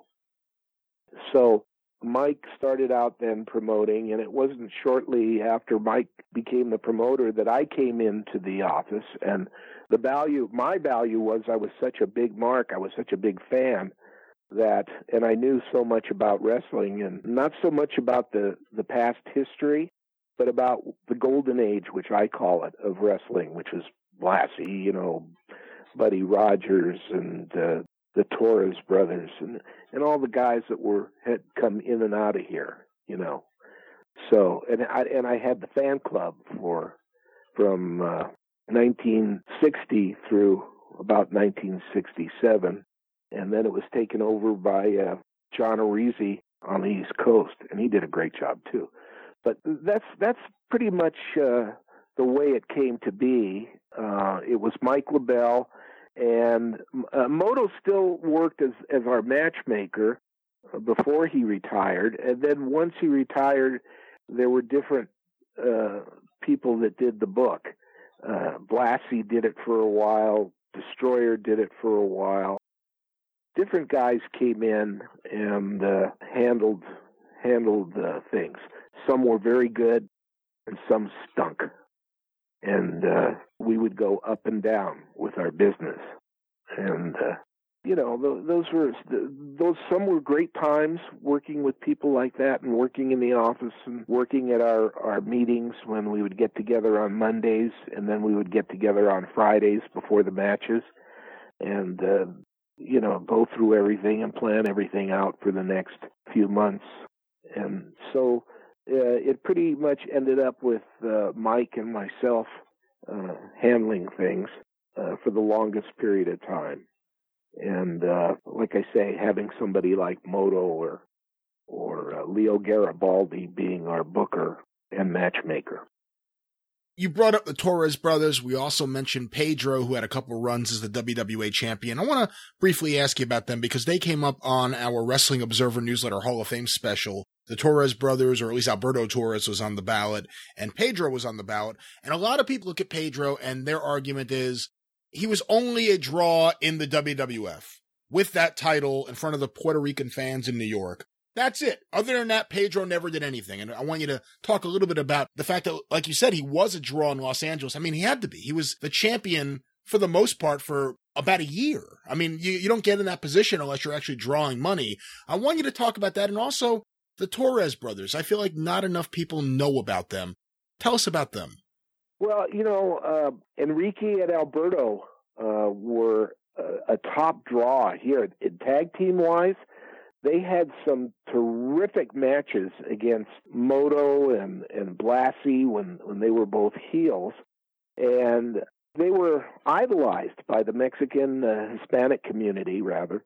And that was our thing. Just like on the East Coast, you had the Puerto Rican community, you had the Italian community. Yeah. You made Bruno Sammartino your champion, so the Italians would come out, and I'm not just focusing on that, but there was that appeal because one of their own was a champion or became a champion, or they had to support him. There was no ifs, ands, or buts. And the same thing out here. Blassie sees Pedro Morales, sees how he works for Vince Sr., and tells Pedro, look, you're wasting your time on the undercards when you could go to Los Angeles and work in main events for, Jules Strongbow and Charlie Mono. And Morales, of course, decides that's just what he's going to do and comes out here, starts out, mid-card level, the whole thing. They build him up as being a fantastic Mexican star. Of course, he was Puerto Rican, but he spoke Spanish. I didn't find out later there are different dialects of Spanish. Puerto Ricans have their dialect, the Mexicans in certain areas have their dialect, et cetera, et cetera. And some people spotted it and knew it. But it didn't matter because he was a Latin. And, a Latin from Manhattan, as they say. And he came out here and worked with Blassie, worked against a lot of guys, and the local area supported him tremendously. They were drawing packed houses with him, and he had that fire, he had that spark, he had that nobody can beat me, come and get it, and it was for a while he was doing tremendous. Now there was an athlete that was tremendous. He became rather conceited as time went on, but that's what happens sometimes with baby faces. They think everybody loves them and they love themselves, and it happens that way. But as far as his wrestling ability, from here, he went on to Roy Shire. Okay, he did okay with Roy Shire, but then from Roy Shire he went to Australia and New Zealand and all through that area, and drew tremendous business, and came back here and drew even bigger business when he came back here. In fact, even when Bruno was grumbling that he wanted to give up the belt, Vince Sr. said, the one person I want to give it to is Morales. That's the only person I want to give it to. And everybody else was lobbying for Victor Rivera. Believe it or not. Yeah. Yeah. In fact, Victor Rivera got more votes than Morales. Who would have been voting? Well, at the time, they had the owners of the WWF beside Vince. They had Willie Gilsenberg, and so they all wanted Victor Rivera. Because I had always heard that Monsoon spotted Morales in Hawaii and couldn't believe what he was seeing. That here's a guy, he's really over, he's really fiery. Well, Monsoon had known him, and because he had worked in the East Coast. But the improvement of Morales and what he was drawing in Hawaii at the time, that was a key thing for Monsoon to tell Senior, hey, it should be Morales that holds the strap if we take it off of Bruno. On the topic of WWA World Champions, Mark Lewin had a pretty long run with the title in 66 into 67. I must admit, I know a lot about Mark Lewin's career. I don't know very much about his run in Los Angeles. What can you tell me, Jeff? Well, Mark had been here several times, but not for long because, Lewin traveled the world. I mean, that's what he wanted to do. He was kind of like the Don Morocco of years ago. And I remember him coming in here and working as a baby face, which he was tremendous. Vince Sr. even said that if he had to pick the best baby face of all time, it would be Mark Lewin. He had such a great run. I mean, they were tag teams on the East Coast, Don Curtis and Mark Lewin. And they drew tremendous houses against the Graham brothers, Eddie and Jerry. It was only a matter of time. Lou Thesz had come in here after losing the NWA title. And about 2 weeks after that, Lewin came in here. And Lewin, as I recall, was a tremendous babyface, and everybody loved him. And, you know, they played up the idea that he's the Jewish golden boy, and on TV they did. I'm always curious about that. You know, me being Jewish myself, I'm always curious about wrestlers that it was actually pointed out on TV that they were Jewish. So on TV, that didn't happen that often. We had a guy here, but we did that here. See, we had a guy here by the name of Abe Jacobs. I don't know if you remember. Yeah, of course. Oh, okay. Well, Abe was played up as the golden Jewish wrestler, you know, and had a great run here. But Mark was such a good-looking guy, you know, and his scientific style of wrestling. So when he came in around the same time as close to where Bearcat came in, he was here not that long, and he changed his persona. And in one of his matches, which was against Iron Mike DiBiase, he went crazy. He'd start jumping out of the ring, walking on top of the seats, walking on top of people, and they started to call him a maniac. Dick Lane was the one. Started calling him Maniac Mark Lewin. And Mark's whole persona, he'd come on the interviews, and all of a sudden, from this clean-cut, cute Jewish guy, he was a mental case. You know, his eyes would roll back in his head, and he you know, even if he didn't talk on TV, he'd have foam coming out of his mouth. And Fez, now, since he lost the NWA championship, still had the old belt, the original belt. And he came in, Jules brought him in, and they wanted to put the strap onto Mark Lewin, which they did. And this happened, I think, on October 28th, 1966. Yeah. He beat Lou Thesz. Wow. And I'm just trying to think here. I'm just trying to think. And he went on to beat Iron Mike DiBiase Sr. He beat Buddy Austin, Bobo Brazil, and even worked with Pedro Morales. So I know those matches drew tremendous because I went to those matches and sat in the very back and watched this guy work. And as a heel, he was tremendous. And of course, years later, when he went down to Australia, and he was the first American wrestler to work on Channel 5 down there, their Australian television, for Jim Barnett, he could do no wrong. They were turning away people left and right. And, you know, he did the same thing. And when he went to Florida, and he changed his persona again to the Purple Haze, I believe, and worked down there, and worked, I think, with Dusty Rhodes or against Dusty Rhodes, and drew tremendous crowds. So, again, you know, these guys, a lot of them, they come here and, okay, maybe they're mid-card workers or whatever, but by the time they leave, if they have the promotion and they have the ability, they go away as named stars. And once again, remember, we didn't have all this media stuff, you know, multimedia stuff, Facebook, all this stuff where people instantly can tell about a match or a person or whatever. We only had the wrestling magazines, and the wrestling magazines, you know, were like 3 months old before you got the news that there was a Bruno Sammartino, Freddie Blassie match. And so times were a lot different, and the media stuff was a lot different. But television was still the key. And these guys would make a name for themselves, and they would, Mark Lewin especially, you know, and you never knew if he was really crazy or not. And to this day, you don't know that. He's got different personalities, you know, that's what I understand anyway. And, I mean, he's 80 years old now, but I'm sure he's, and I know he wrote a book, and you should have him on your show because I think you'd find him absolutely fantastic to interview, really.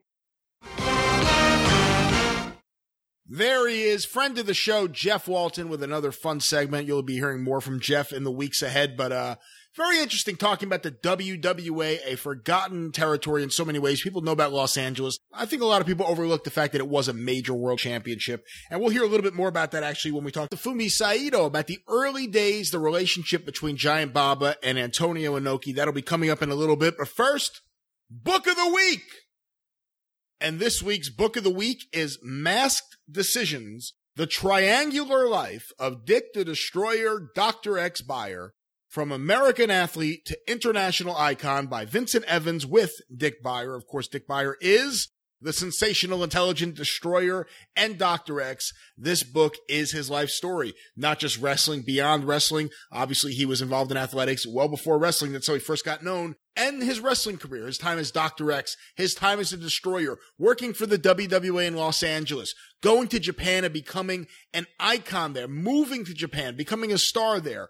All of that and so much more. A really neat book and one you should check out. Once again, Masked Decisions, The Triangular Life of Dick the Destroyer, Dr. X Buyer, From American Athlete to International Icon by Vincent Evans with Dick Buyer. And you can get this by going to tinyurl.com/superpod Amazon. Now, you guys know how it works. By using this link, you do everything the way you would normally do. You don't pay anything extra. You don't do anything different, but we get a little bit of credit and love and support from Amazon. It's a great way to support this show without spending $1 more than you would normally spend. If you enjoy this show, enjoy that it's not stacked, filled with ads, with bullshit advertisers that you don't like, then consider using tinyurl.com/superpod Amazon for all of your Amazon purchases. Give it to your wife, your girlfriend, your mistress, your lover, whoever it may be. Make sure they have tinyurl.com/superpod Amazon. There are other shows that have links that they want you to use. Remember Podcast One? Boy, did that go up in flames. They used to beg you to use their links. Well, when it comes down to it, you have to ask yourself, the little tiny shitty shows or the big motherfuckers with all the corporate money behind them? Who should you support? Them or us? I think if you like quality, if you care about your content being good, if you want to fight against banality and insipid content, then the answer is very clear. When it comes down to it, them or us, fuck those guys. Support the Super Podcast. Support your Super Podcast. And with that, Howard, it's time for the main event of the evening, and that is a conversation with Fumi Saito. Fumi was fantastic on the Bruno Sammartino special. He is the premier Japanese wrestling historian. He's written, I think, like 20 books or something in Japanese about Japanese wrestling history. I wish I could get them translated. I'd really like to read them. But we're going to talk a little bit about Giant Baba and Antonio Inoki, two icons, two of the biggest stars, not just in wrestling history, but in Japan history. These guys are icons beyond sports in Japan. And we're going to talk about the early days, how they were found by Ricky Dozan, and what their relationship was like leading into the formation of both All Japan and New Japan Pro Wrestling. This is a fascinating conversation. Let's go to it right now. Here is Fumi Saito. I am very happy to welcome back to the show a friend of the show and the foremost historian on Japanese wrestling, my friend and yours, Fumi Saito. Fumi, welcome back to the program. How are you? Hello from Tokyo. Hello from Tokyo. Hello from New Jersey. Yep. We talked to Tokyo, and, you know, the last time you were on the show, it got a tremendous reaction, Fumi, and I wanted to talk to you a little bit more today about Japanese wrestling. But before we do that, I'd love it if you could tell the listeners a little bit about your podcast, the Pacific Rim Podcast. Pacific Rim Pro Wrestling Podcast. And we had Barbara Goodish yesterday. Because this, of course, to this date, Bruiser Brody is very, very big, huge figure in Japanese wrestling, society or not just wrestling fans, but still very, very famous up to this date. And coming this July, it will be 30-year anniversary since Bruiser Brody's passing. And, I thought that it was time for us to get a hold of Barbara Goodish, Mrs. Bruiser Brody, and we were fortunate, lucky enough to, have her on the show. So please go and listen to our show. Do you think any of the Japanese companies are going to do anything special this summer to commemorate the passing of Bruiser Brody? Probably will. Yeah. I would imagine so. Yes. Yeah. Yeah, the funny thing is that All Japan Pro Wrestling and New Japan Pro Wrestling, Giant Baba's All Japan and Anthony Inoki's New Japan, both companies still exist, but it's not the same company what it used to be. The same, logo, same company name, but it's managed and owned by different people now. It's not Inoki's New Japan. It's not Baba's All Japan, but the company still exists. And we're going to talk a little bit about Inoki and Baba in a few minutes. But yes. I am curious to this idea that Bruiser Brody is still to this day such a big star in Japan. When it comes to the Gaijin, when it comes to the biggest American stars in Japanese history, you would think of a Bruiser Brody. Of all time, you mean? Well, yeah, you would think of a Bruiser Brody or a Stan Hansen or the Destroyer. But in your eyes, who would you say are the top 5 American wrestlers in Japanese history in terms of the star magnitude? That would be really hard because, the Stan Hansen and Bruiser Brody, the biggest superstar of the 80s into 90s. Oh, I'm sorry, but Bruiser Brody passed away in 1988. But we have to, let's put it this way. But in 1970s, you had Dory and Terry, the Funks, Abdul the Butcher, the Tiger Jeet Singh, the Mil Maskers, all those huge superstars that are just as big as Stan Hansen Brody, in 1970. So it'll be really hard to compare, say you said that Dick Beyer Destroyer, say people like Freddie Blassie, they were the stars. They were so big in 60s and 70s. So it's really hard. You can't compare Hulk Hogan, Ric Flair to your Buddy Rogers to, even go all the way back to people like a Gorgeous George. It's just not fair because time was different. You know what I mean? Sure. That makes perfect sense. In 90s, in of course, Stan Hansen, Bruiser Brody, huge, just larger-than-life superstars. But there were some people after them, too. I'd say people like Bam Bam Bigelow, Terry Gordy, Steve Williams, Vader, or even Scott Norton. There were American stars in Japan, in different time, And yes, of course, Stan Hansen and Bruiser Brody sticks out. Was anyone a bigger crossover star than the Destroyer?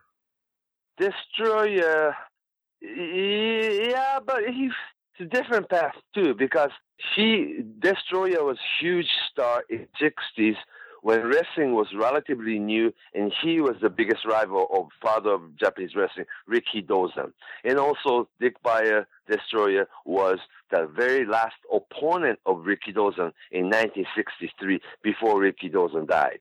That made him special. And also, he came back in early 70s, right after the formation of Giant Baba's All Japan Pro Wrestling. They had their single matches, and they had the program, and there was a stipulation that if Dick Beyer, the Destroyer, loses the single match to Giant Baba, he will join All Japan Pro Wrestling as a member of All Japan Pro Wrestling. And Dick Beyer was the very first American wrestler who signed full-time contract with a Japanese company, and he moved his whole family from America, and they actually lived in Tokyo for 7 straight years after that. And all 3 kids, Dick Beyer's kids, went to junior high school, and graduated from high school in Japanese school, and they speak fluent Japanese. And they come back and forth and do business with Japanese company to this day. Different, so he had his place in society that he was so huge. And also Dick Beyer was the first one who appeared on those, late night comedy shows. And so different, a little bit different. Abdul the Butcher the same way, that he was huge heel, but at the same time, people use him for TV commercial, soda pop, just different time. Yeah. We're talking a different time. Someone who just recently passed away was Mrs. Baba, the wife of Giant Baba, and I know a lot of my listeners have heard her mentioned on the show, but may not really know too much about her. Motoko Baba. Motoko Baba. Yeah. What can you tell us about her Motoko Baba and her influence over All Japan Pro Wrestling? Influence? Actually, she was the boss.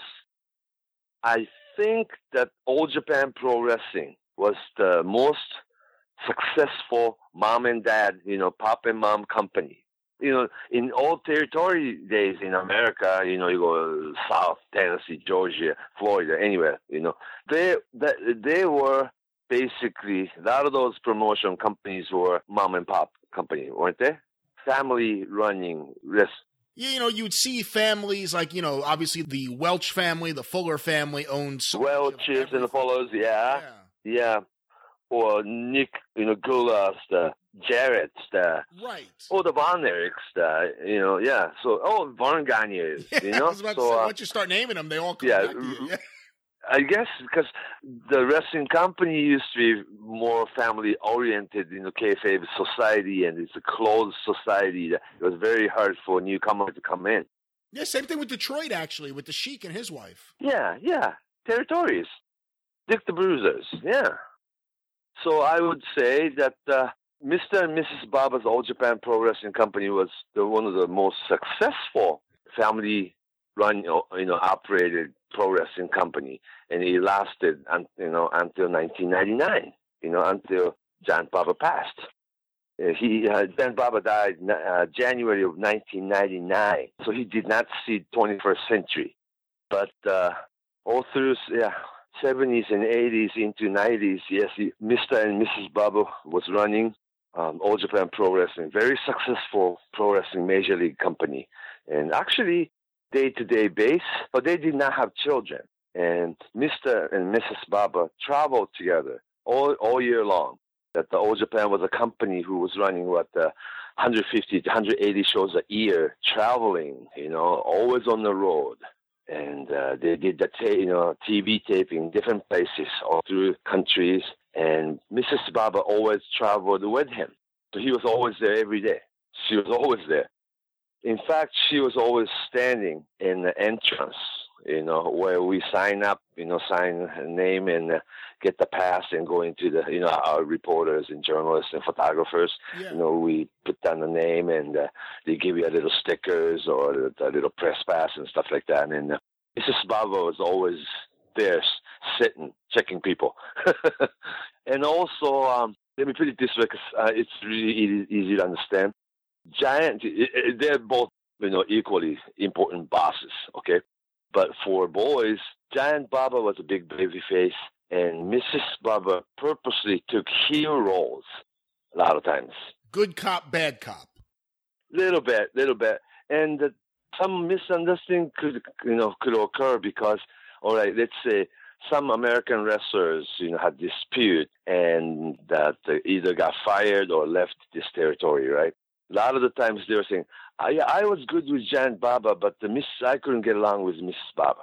They left it, that way. But wasn't even true. It was always Giant Baba's decision to let certain guy go, right? Get fired. But it was always Mrs. Baba who went over there and told them. She didn't mind being Does that make sense? She didn't mind being the heel. Oh, no. And also that protected Baba's image, mighty king, the emperor, then a nice person. And of course it was Baba who was firing guys or telling a certain deal no, but it was Mrs. Baba's role to step up and say, we decided this and this is our decision, and either you were fired or this deal is not going through. Or it was always Mrs. Baba that who it made it look like she made the decision, but it was always Giant Baba's decision. That what I'm saying. Just it was different because Antonio Inoki's New Japan did not have that. Right.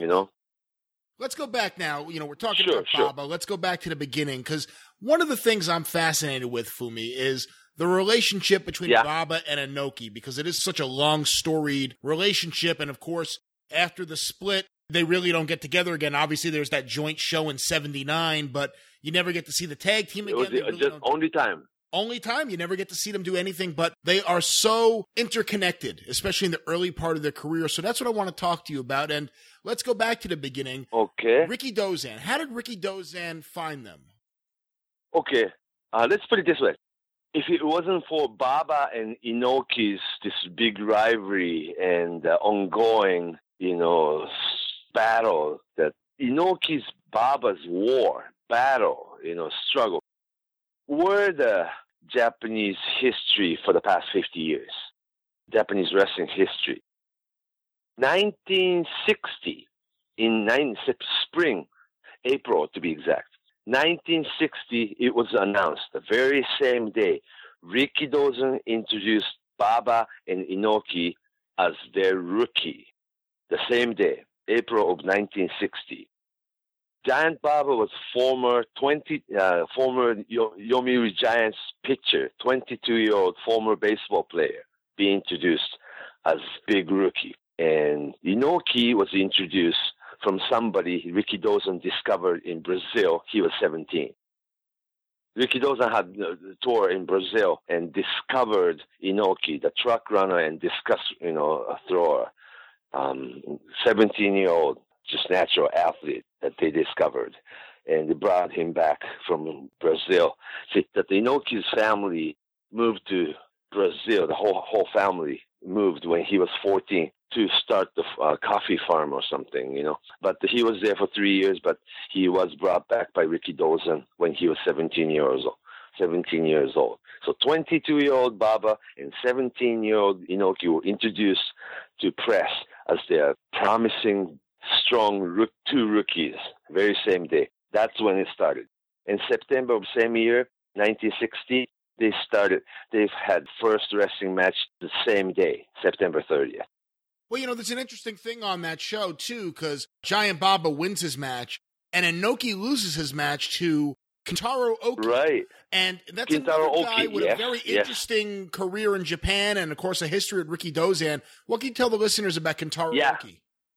Kentaro Oki is another strong rookie that he actually came from South Korea without visa and got caught, and he was in jail, like an illegal, immigrant.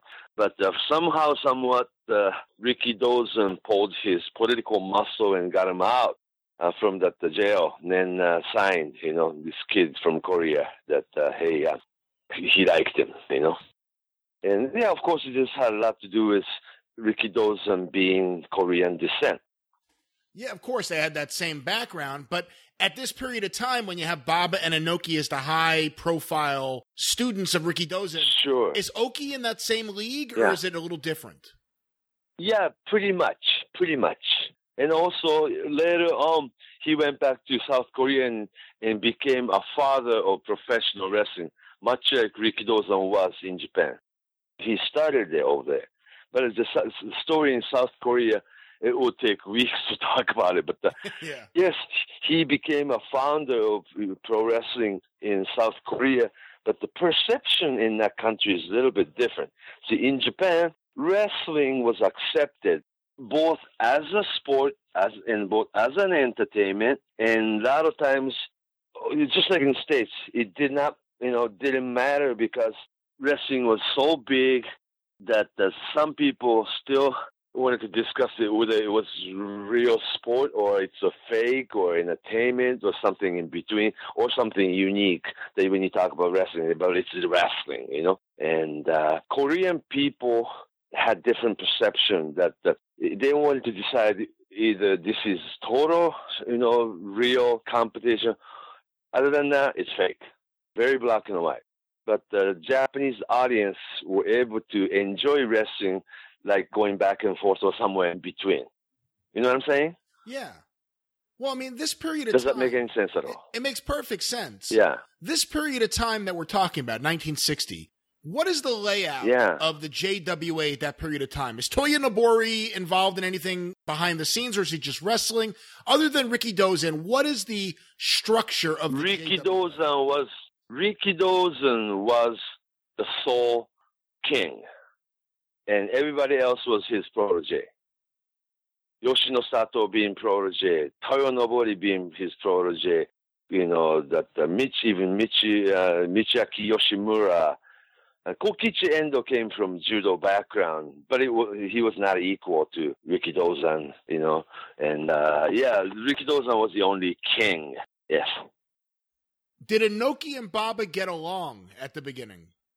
That's what I was told. Yes, got along. Because there's nothing to...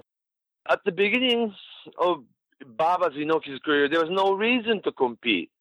They started together. They almost looked like they're both tall, long face. A lot of people thought they're brothers even. Then there was no reason to really envy or hate each other at that point. But the treatment was different. See, Rikidozan treated Baba as some very promising future superstar coming from, Japanese Major League Baseball, Giants pitcher, turning, to be wrestler. It was marketable. So Giant Baba was sent to America the following year, 1961. Summer of 1961. He was already in States, whereas Inoki was washing Rikidozan's clothes. And Inoki didn't go, did not have a trip until after he was dead. First trip Inoki made to States, to California, was after Rikidozan was dead, 1965. So he was not sent. Well, let's go back to Rikidozan's death in December of 63. How does that change everything? He's in charge. He is the king of Japanese wrestling. He has all these students under him, like Inoki and Baba and Kentaro Oki. He has other stars in the company, and he passes away. What happens at that point to JWA? Who takes over?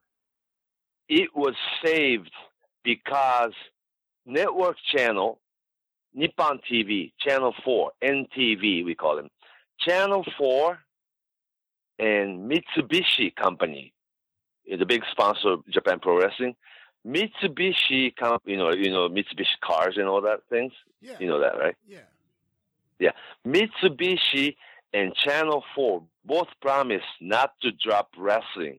They were the one funding the company. So they promised, we are not going to erase wrestling from television. And this is already a popular culture, and this is going to stay. And wrestling will last. Wrestling is gonna be around. They were promised, so the company wasn't going down. You would think that there was, Rikidozan being gone and all those things, and that the company would go down. And they are afraid, but they ran following January tour, and crowds responded well. And TV didn't go away, and so you still had weekly network primetime television program wrestling, and Mitsubishi was still funding the company, and it started rolling. So they were able to do so without Rikidozan. There were four bosses: Toyonobori, Kokichi Endo, Yoshino Sato, and Michiaki Yoshimura. Those four cartels took over the company. Four wrestlers, but so they took over the company.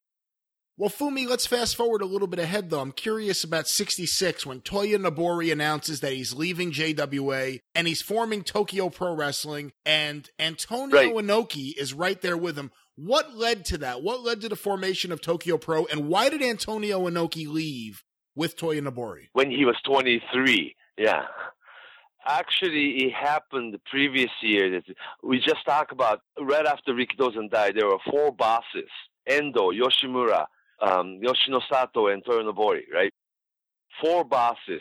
First one who got kicked out of the team of four was Toyonobori. Well, Toyonobori. If you ask Toyonobori, he would say he left, quit. If you ask those three, they fired Toyonobori. So history could only tell, But both company went down eventually. But for figure of speech, that Toyonobori left, all by himself. And after 2 years of traveling and circuiting and having America, experience all by himself in America, Inoki was ready to come back. 23-year-old Inoki was ready to come back, and they were going to meet, all of them, in Hawaii, and train together and take pictures and film some of the footage. And Inoki was going to get to be brought back for 8th annual World League tournament. That every year they had the spring single series tournament called World League, the championship tournament. Rikidozan won 5 years straight, and 64, 65 Toyo Nobori won 2 years in a row.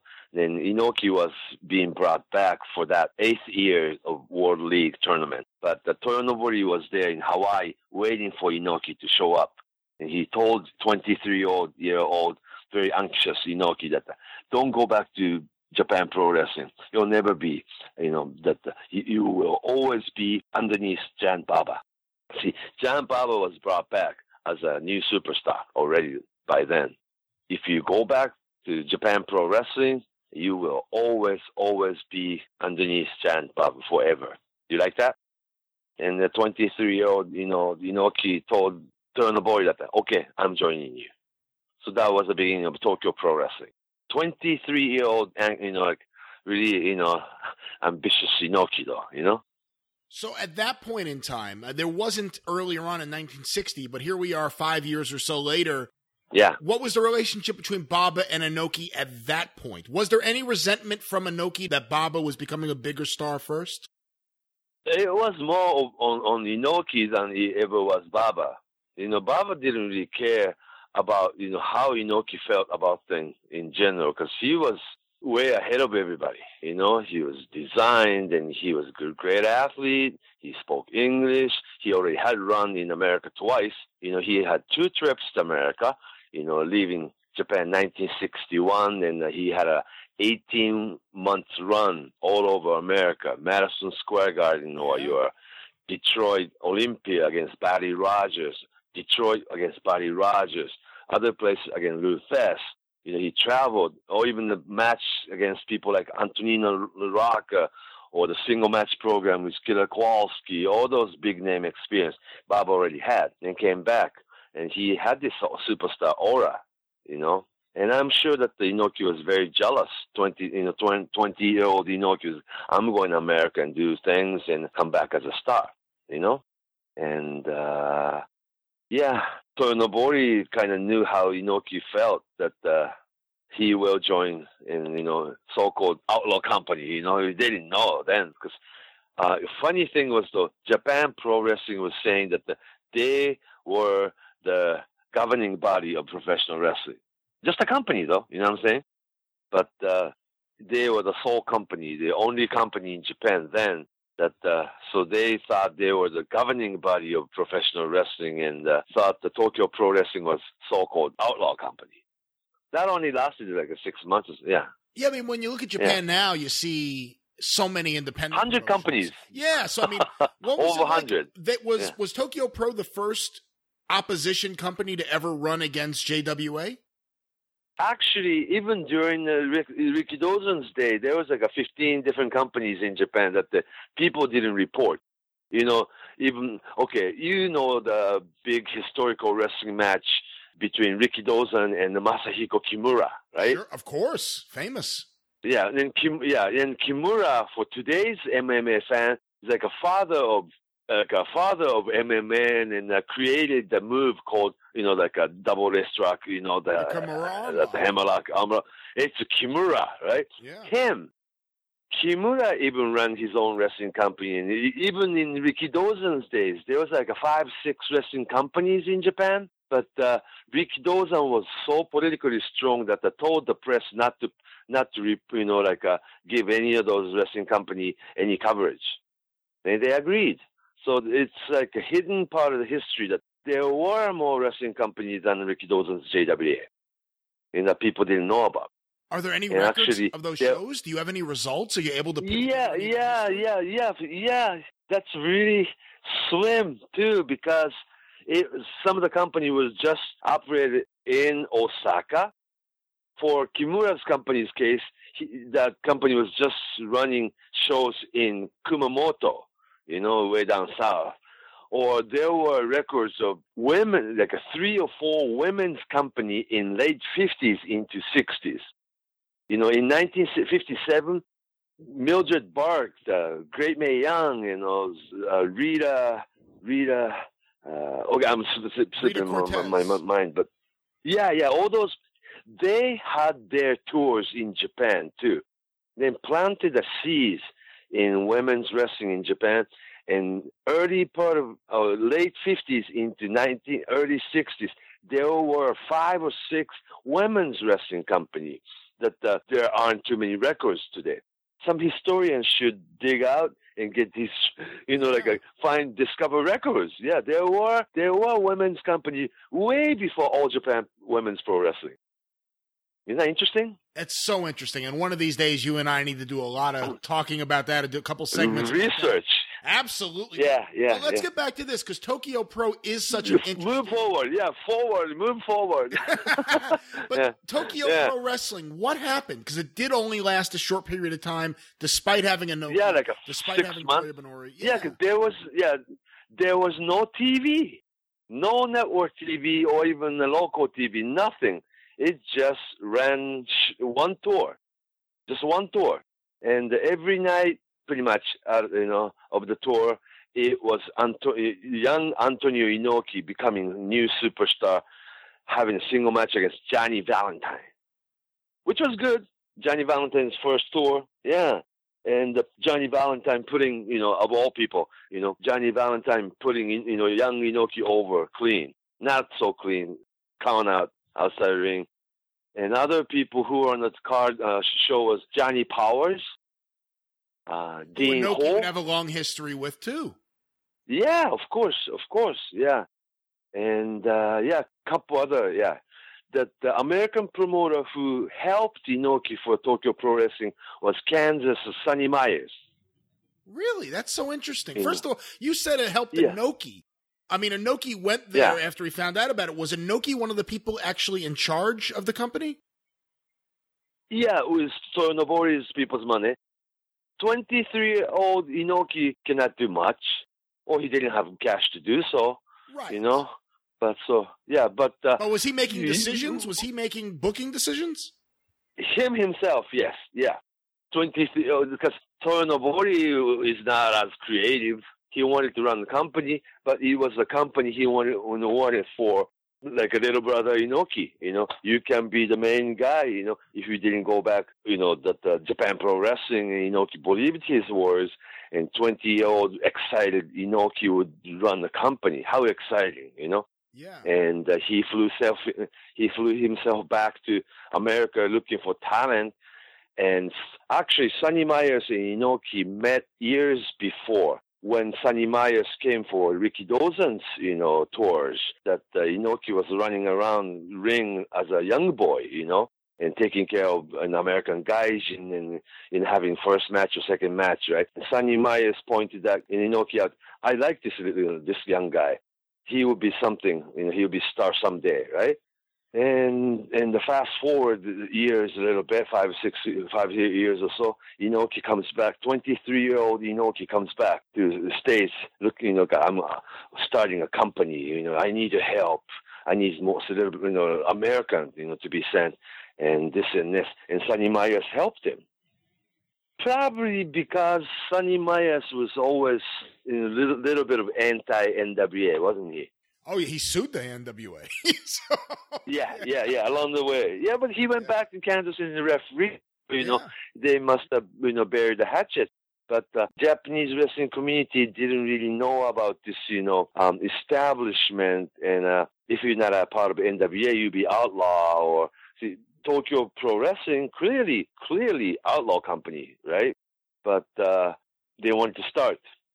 They even used Sumo Palace, a little bit over their head, but and they created. Johnny Valentine was brought in as U.S. United States heavyweight champion. They created they made a championship belt look just like Chicago's U.S. heavyweight belt. The U.S. heavyweight belt that the Vern Gagne or all those. Yeah. They designed the belt to make it look just like that U.S. belt, and had Johnny Valentine wear it. And came into Japan as a U.S. heavyweight champion. Then Inoki beat him for the title. Great program, don't you think? It sounds very Inoki to have a guy come in, give him then beat him for it. Well, they did that with the Torgach too, 5 years after that too, Yeah, exactly. Well, let me ask you though, what is it like for Inoki? Because here he is one of the prize students of Ricky Dawson, although treated differently than Giant Baba. I think you could say clearly number 2 to Giant Baba. Clearly number 2. Clearly number 2 to clearly Giant number Baba 2. at this time. He leaves. He goes with Toya Nobori, starts Tokyo Pro Wrestling, is booking. It doesn't work out. It takes a mere matter of months for it to fold. Now he has to go back to the AWA. What's that like?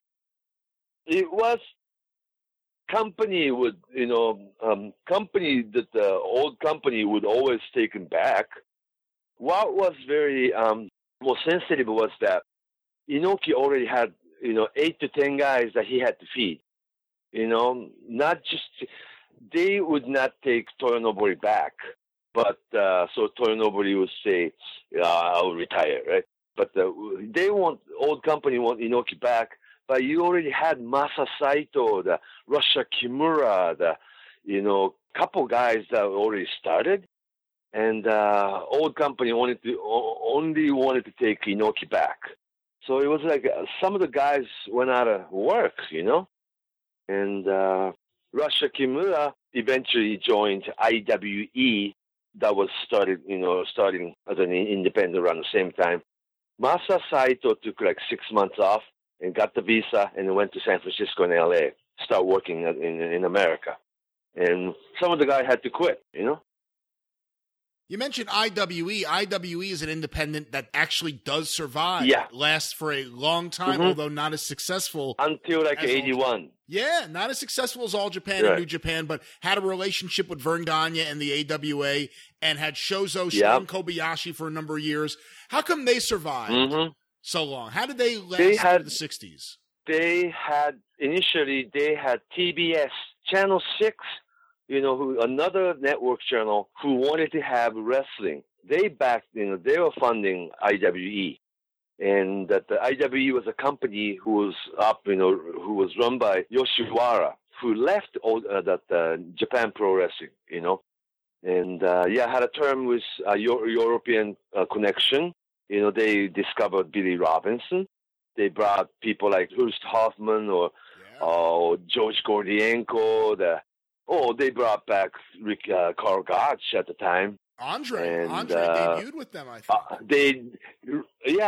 Monster Rushmore. They were they were a very interesting missing link that discovered a lot of wrestlers, Are they forgotten? Billy Robinson was brought in. Are they overlooked? Is IWE because pretty much overlooked, right, Because it was formed 1981. It's already about 38 years ago, and today's fans don't remember that. You have to be at least late 40s, or you have to be 50 years old to even remember that as a kid. But when I was a kid, I'm 56 years old. When I was like in the 5th grade, 6th grade, 7th grade, there were 3 wrestling every week. Monday night, IWE on Channel 12, network channel. Friday night, Antonio Inoki's New Japan Pro Wrestling on Friday night on Channel 10, TV Asahi. And Saturday night, primetime 8 o'clock, All Japan Pro Wrestling on Channel 4, NTV. So there were 3 primetime wrestling wrestling shows on regular channel. 3 times, 3 nights a week. That's big, isn't it? That's really big. I got to wonder, when you were a kid, how big of a deal was it when Strong Kobayashi went against Inoki?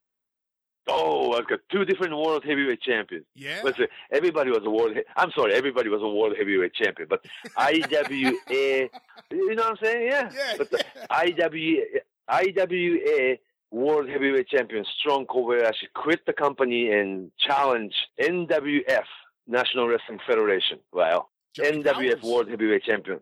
Yeah, but we got to get to that. But Inoki beat Johnny Powers and actually brought the belt, and the belt became Japanese championship belt. And 2 different, at the time, Pacific Wrestling Federation, PWF World Heavyweight Champion was Baba, okay? So each channel had your champion, and so jumping from IWA, Strong Kobayashi, their champion, challenging Inoki was such a big deal. Such a big deal. And also, it was the way Inoki fought All Japan, because there was a Japanese against Japanese, like a real hot ticket, right? And All Japan did Japanese versus Americans. Yeah, because all the big name, Bruno Sammartino, the Gene Kiniski, the Funks, the Abdul the Butcher, the Dick Beyer in the Japanese side. You have Mil Maskus, all the superstars from America working for All Japan. So that's like a different kind of wrestling, you know. Friday night, you watch Inoki's show. Inoki beat everybody, you know. It was somewhat no-name American, you know what I'm saying? Yeah, or against Japanese heel. Whereas Giant Baba always had this gorgeous, come right from America, the people you read in magazines, you know, all the superstars from America, every tour. So I watched both, of course, as a kid, and always wondered, you know, that I wish all those American superstars would come to Inoki's show and have all the dream matches come true. But Inoki did not have many superstar Americans. He had what you said, Johnny Powers, and there were Tiger Jeet Singh, or the real fat Maguire brothers, or Killer Carl Kropp, or somebody like that, you know? Yeah. And Inoki beat everybody. It was really until the relationship with Vince McMahon Sr., he wasn't getting prime American talent. Until then, yeah. Then people start showing up, yeah, after 74 or so. But we still had not quite Bruno Sammartino. Vince McMahon Sr. would send people under the Giant, of course. But who's next? Pedro Morales, Victor Rivera. You know what I'm saying? Yeah. Well, let me go back to the big, you know, at least the first match, 74, Inoki versus Strong Kobayashi, who leaves the IWE. Oh, huge. Let me ask you this, though. When Inoki beats him, even though he quit and he's not in the IWE or IWA, I know it's called both things. Anymore. Yeah. Even though he's not there anymore. Company's IWE, and the championship belt is IWA. When Inoki defeats Strong Kobayashi, does it hurt the IWA even though he's not there anymore because he was the former champion? Oh, back even the kids like myself back then, IWE was clearly number 3, you know? Clearly. It was always clearly number 3.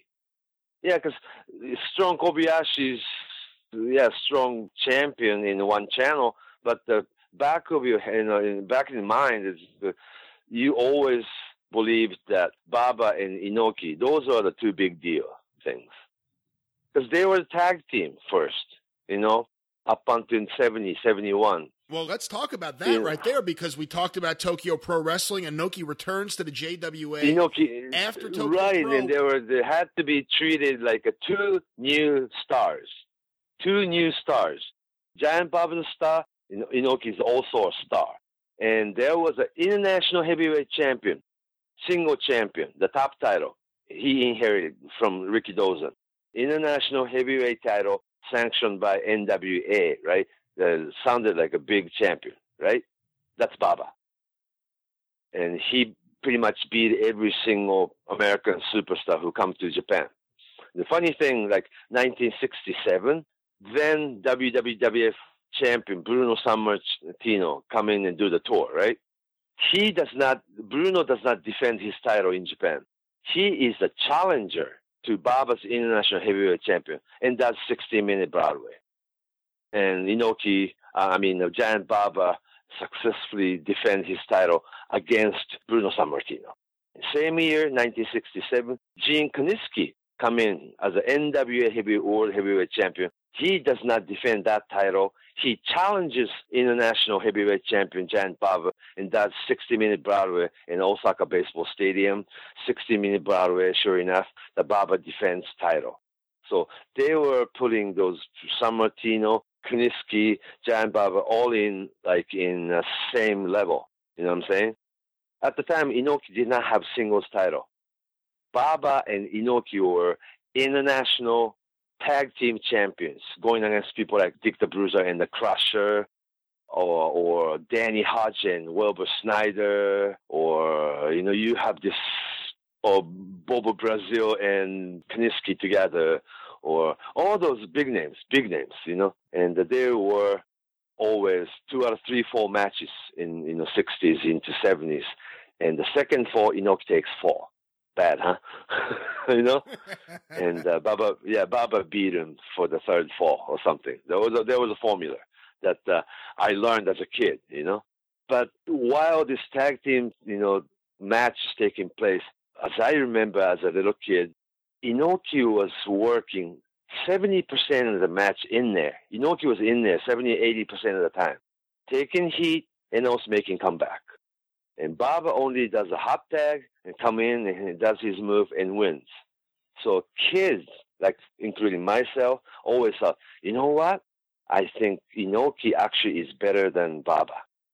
So it was like Inoki was putting seed into people's head that Inoki is actually better in ring than Baba ever was. And if you were fed that kind of match week after week, months after months, and year after year, you start believing Inoki actually is better in ring than Baba, isn't he? And that's how it was, But as a structure, Baba was placed above Inoki. Then 1971, Inoki was made singles champion in LA, beating John Talos. UN, the beginning of UN, United National Heavyweight Championship. So there are all of a sudden two singles champion, International Heavyweight Champion Baba and UN Heavyweight Champion Inoki, beating people like young Jack Briscoe or young Dick Murdoch, getting old Freddie Blassie, or even the title defense against people like Fritz von Erich, successful, And 1969, TV Asahi started airing Japan Pro Wrestling on Monday night, So for about three-year period or so, that there were two different TV shows out of Japan Pro Wrestling when Inoki and Baba were still together, but Baba only appears on Channel 4. Same crew, but the main guy on Channel 10 was Inoki. Then eventually that became New Japan and All Japan. That's crazy. Just the way that it Yeah, because one company having two network different shows on Monday night and on Friday night. And one show's Inoki show and one show's Baba show. Of course it was split eventually. But at the time, you have to remember, people who was running Japan Pro Wrestling company like Yoshino Sato and Endo, they weren't the brightest guys. They thought the money was going to come in forever for them. It wasn't for them. It was for the company. But that's why Inoki wanted to revolutionize that structure of the company and wanted to kick these old farts out, Was Mitsubishi We're gonna run still the company. sponsoring the program? Okay, there was an incident that Channel 10 started putting Baba on the Channel 10's program, and Channel 4 got so angry that Channel 4, Nippon TV, NTV thought, on paper too, that they were exclusive with Giant Baba. Channel 10, whatever they do, cannot have Giant Baba on their show. But Yoshino Sato went ahead and put Babas in there. And then there was a court case, of course, that Channel 4 NTV sued Channel 10 and Japan Pro Wrestling, violation of term, right? And Yoshino Sato wasn't bright enough to think, do you have a problem? Because old farts thought they had them, network TV money coming forever, right? And they were spending money like water. So Inoki wanted to change structure, and Baba wasn't happy about this thing, and he felt loyal to Channel 4. And Channel 4 top executive came directly to Baba. Leave that stupid company and form your own company. We'll back you. That's the beginning of All Japan. I mean, that's and the end of the. If you got TV, that's all you I need. guess so. Imagine if the TV company comes and the Mitsubishi too. Unbelievable. Yeah. What was it though? What was the final straw? Because again, Inoki and Baba have been associated with this company since the beginning of their career. Obviously, Ricky Dozan's long gone. Some of the owners are gone. Yeah. What was the final breaking point that led them both within the same? Well, you have to remember that by doing that, Inoki trying to change the structure of the company and did pretty drastic things. That Inoki was fired. Inoki was fired again in December of 71. December of 71. Inoki was fired from Japan Pro Wrestling. And that's when he created New Japan Pro Wrestling in January of 1972 without TV. See, there was a 1-year period during 1972 that Inoki did not have any TV. that he tried to run his own show with Korogach and his guys without TV. And during 1972, Japan Pro Wrestling still had TV Asahi deal for 1 year with top talent Kintaro Oki and young Sakaguchi and some American guys. You had great Kojika, the Takachiho before he was great Kabuki, Umanosuke, Ueda, those, semi-stars then, and still had TV deal, but it was like your viewership and ratings of nosediving without Inoki, without Baba, right? There was nosediving. Sakaguchi started having meetings with Inoki just by himself in somewhere in downtown Roppongi that, those two met. Sakaguchi said, this company, this old company is going down. And Sakaguchi and his guys, like Killer Khan and Kengo Kimura and them guys, Sakaguchi will join you. And Inoki and Sakaguchi was going to form another new company. And Sakaguchi was going to bring TV Asahi deal with him. So Inoki will have TV finally. And April of 1973, formally, officially, Sakaguchi and Inoki joined together as New Japan Pro Wrestling, and they had TV Asahi exclusive contract, April of 1973. Therefore, Inoki and Baba both had network television. Once Inoki and Baba have... Making sense? Yeah, once Inoki and Baba have the TV deals, what happens to JWA? Yeah, network TV. Yeah, but what happens to JWA? They lose their top talent and they lose their TV. What are they went down. They went out of business May of 1974. So they survived They survived over another year without their two biggest stars and their. No, actually, about a year. But they went 1 month after Sakaguchi left and lost the TV. See, TV Asahi switched its affiliate from Japan Pro Wrestling to Inoki Sakaguchi's New Japan Pro Wrestling as of April of 1973. So they had TV, the old company had TV Asahi deal previous year, but it was Sakaguchi and Oki, and rating and viewership was nosediving. They wanted to do something about it, bring Inoki back, all those things. But the Inoki didn't want to join the old company. Sakaguchi didn't want to have anything to do with his old farts. Sakaguchi and his guys, Inoki and his guys joined up and created New Japan Pro Wrestling, and they said goodbye to all the generation of wrestlers and bookers and companies. So 74 on, two huge companies, Inoki's in New Japan and Baba's Old Japan, competed. By the time they both start up in 72, after leaving JWA after a few years as a tag team, what was their relationship at that point? At the formation of All Japan and New Japan, what was the relationship between Baba and Inoki? Was there one? Yeah, I'm sure that by then, Inoki was looking at Baba as the biggest enemy of his life. Wow. Yeah, Baba was always a receiving end of it. You know what I'm saying?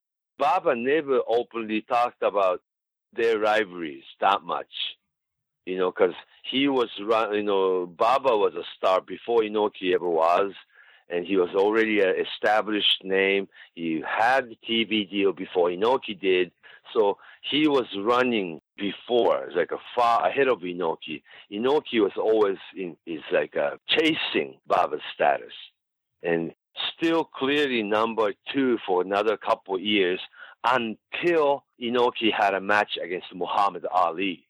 How's that?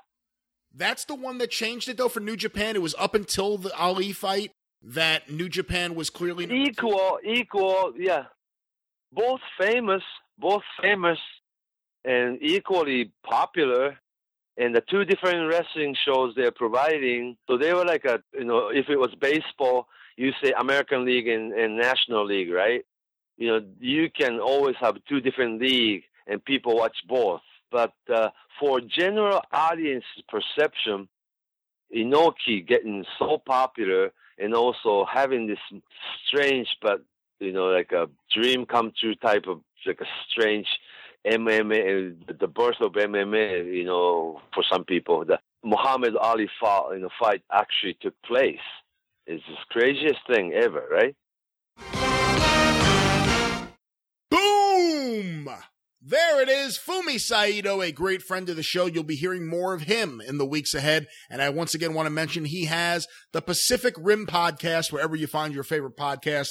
Check that out. Fumi is a great guy, like I said, friend of the show, and we look forward to having him back on the show in the future. Howard, as we wrap things up, you, as always, killed it in the co-host chair. You are so much fun to have on the show. We love having you here. What would you like to plug as we wrap the show up? Oh, go on. All right, so I'm on Twitter, guys. I just signed up to the Twitter, Howard M. Baum. The M is for Mark, both figuratively and literally. I hope you come and visit me there. And whatever it is that you do on Twitter, I'm more than happy to give it to you and keep the Super Podcast universe happy. You can also check out my astounding, amazing wrestling photos under my auspices, free to gawk at www.facebook.com/hardwayart. HARDWAYART. Why are you spelling out the whole address, Grandpa? www. Why don't you add the HTTP also? // You're right. I left that out. Exactly. Semicolon. I know. You caught me. All right. Anyway, Hardway Art, either on Facebook or IRL. You know, we have a real website, Hardway Art. So I'd appreciate it if you guys follow me, join me, check me out, and check out my excellent wrestling photos that I am happy for you to see. And Brian, may I say, this is like my 1-year anniversary, so since you have plucked me out of the nether regions, I've really enjoyed this, and I appreciate being a part of the 605 Podcaster universe. And for all you guys out there that happen to enjoy me, I really appreciate it. And the ones that don't, I hope you can bear with it. There's other people to check out. I enjoy Scott Cornish myself. And guys, I really appreciate it, Brian. Well, I'm very happy to get you away from the nether regions. I think there's a lot of people very happy I got you away from the nether regions. But no, it's you know what I'm trying to say. It's always a joy to have you here. I really appreciate you saying all that. And we love having you here. We look forward to everything we're going to be doing in the future. And I also want to say on the topic of the future, Howard, I know not too far from now, you'll be back on the show with some announcements. You got some pretty cool things coming up. And I know you don't want to really let too many people know about it, but let's just say you could listen in the future here to the show. Howard's got some cool things that some of the listeners may want to check out, if I may say so. I know I didn't clear that with you. Totally. I appreciate it. As you guys know, with the show here, a few news and notes. Of course, you can follow the show on Twitter at 605pod. You can follow me on Twitter at Great Brian Last, and you can follow the Arcadian Vanguard Podcast Network on Twitter at Super Podcasts. You can follow the 605 Super Podcast on Facebook, facebook.com/Super Podcast. It is the central online hub for everything social media wise with the Super Podcast. You get to see the Travis Heckle artwork each and every week, which is always brilliant. Travis is such a big part of this show, and we really appreciate everything he does for the show. You get to vote on the top 10. You get to comment about previous episodes. You get to communicate with other listeners, including some of the co-hosts on the show. You get to see pictures, videos, and so much more. Facebook.com/Super Podcast. If you're ever wondering, hey, what's on the next show? If there's an update to be posted, that's where it is. Facebook.com/Super Podcast. We mentioned it earlier. If you like this show and you want to support it without doing anything differently than you would normally do when making your online purchases, when you go to Amazon, use tinyurl.com/superpod, Amazon. That is our referral link. By using that link, we get a little bit of credit for every purchase you make, for every item you put in your cart after clicking that link. It's a great way to help this show out without doing anything differently than you would normally do.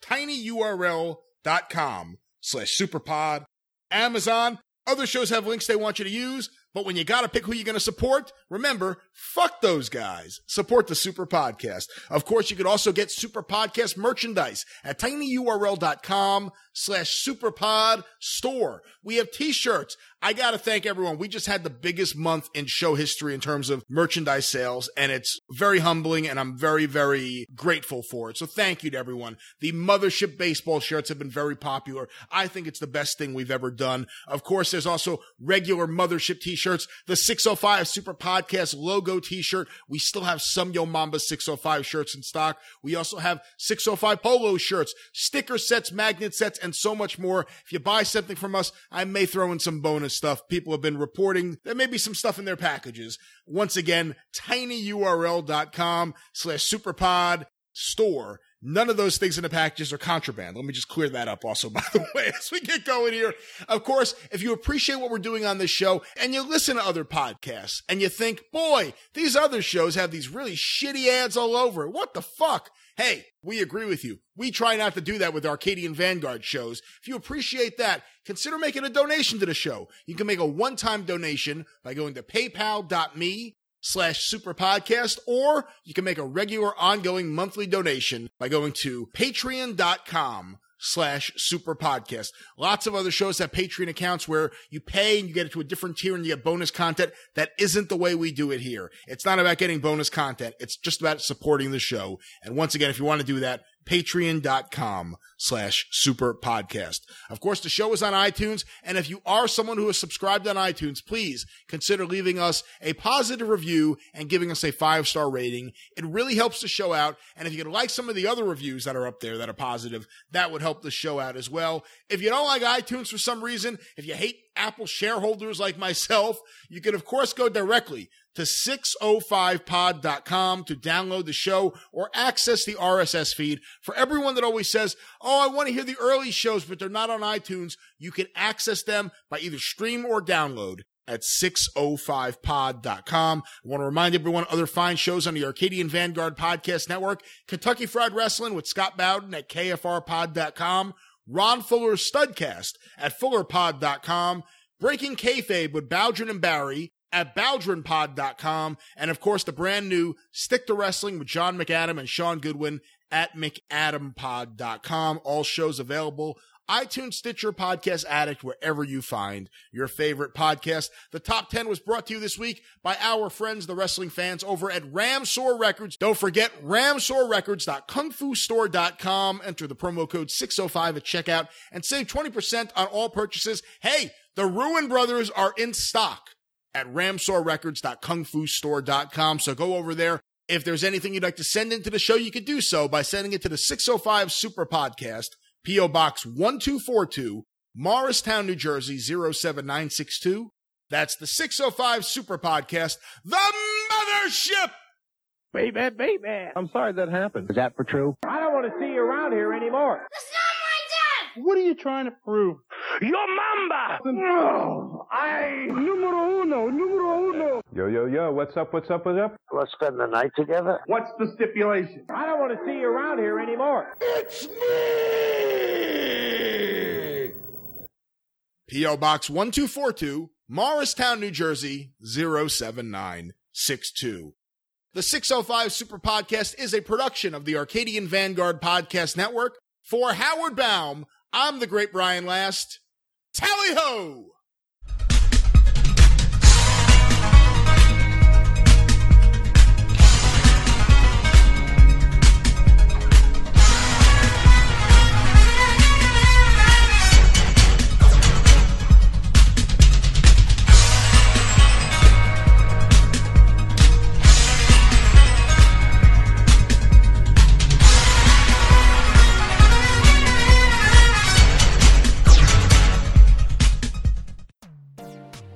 Hey up guys, my name's James Romero and I'm the host of the brand new podcast entitled The Non-Fan's Guide to Wrestling. We'll be debuting with a new show every Wednesday right here on the Arcadian Vanguard Podcasting Network.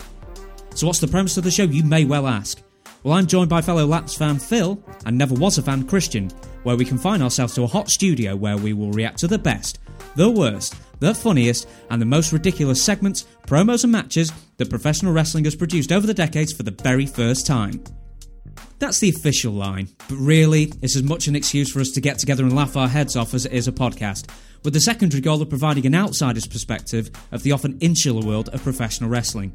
A new show drops every Wednesday, available at iTunes, Google Play, Stitcher, Podcast Addict, and our dedicated site, nonfanpod.com. Cheers everyone, and we'll see you this Wednesday. Hi, everyone. This is John McAdam, and I am starting a podcast right here on the Arcadian Vanguard Podcast Network with my good friend Sean Goodwin. Sean, how are you? Fantastic. We're here to tell you why wrestling was better before you were born. There you go. We are starting the Stick to Wrestling podcast, which is going to come out every Friday on the Arcadian Vanguard Podcast Network. This podcast is going to be available on iTunes, Google Play, Stitcher, Podcast Addict, and on the new McAdamPod.com. That's McAdampod.com. You can download or listen to the show from those places. The first show is going to drop on Friday, June 15th. And once again, we're going to start your weekend right with classic wrestling every Friday. Thank you for tuning in. We're looking forward to it.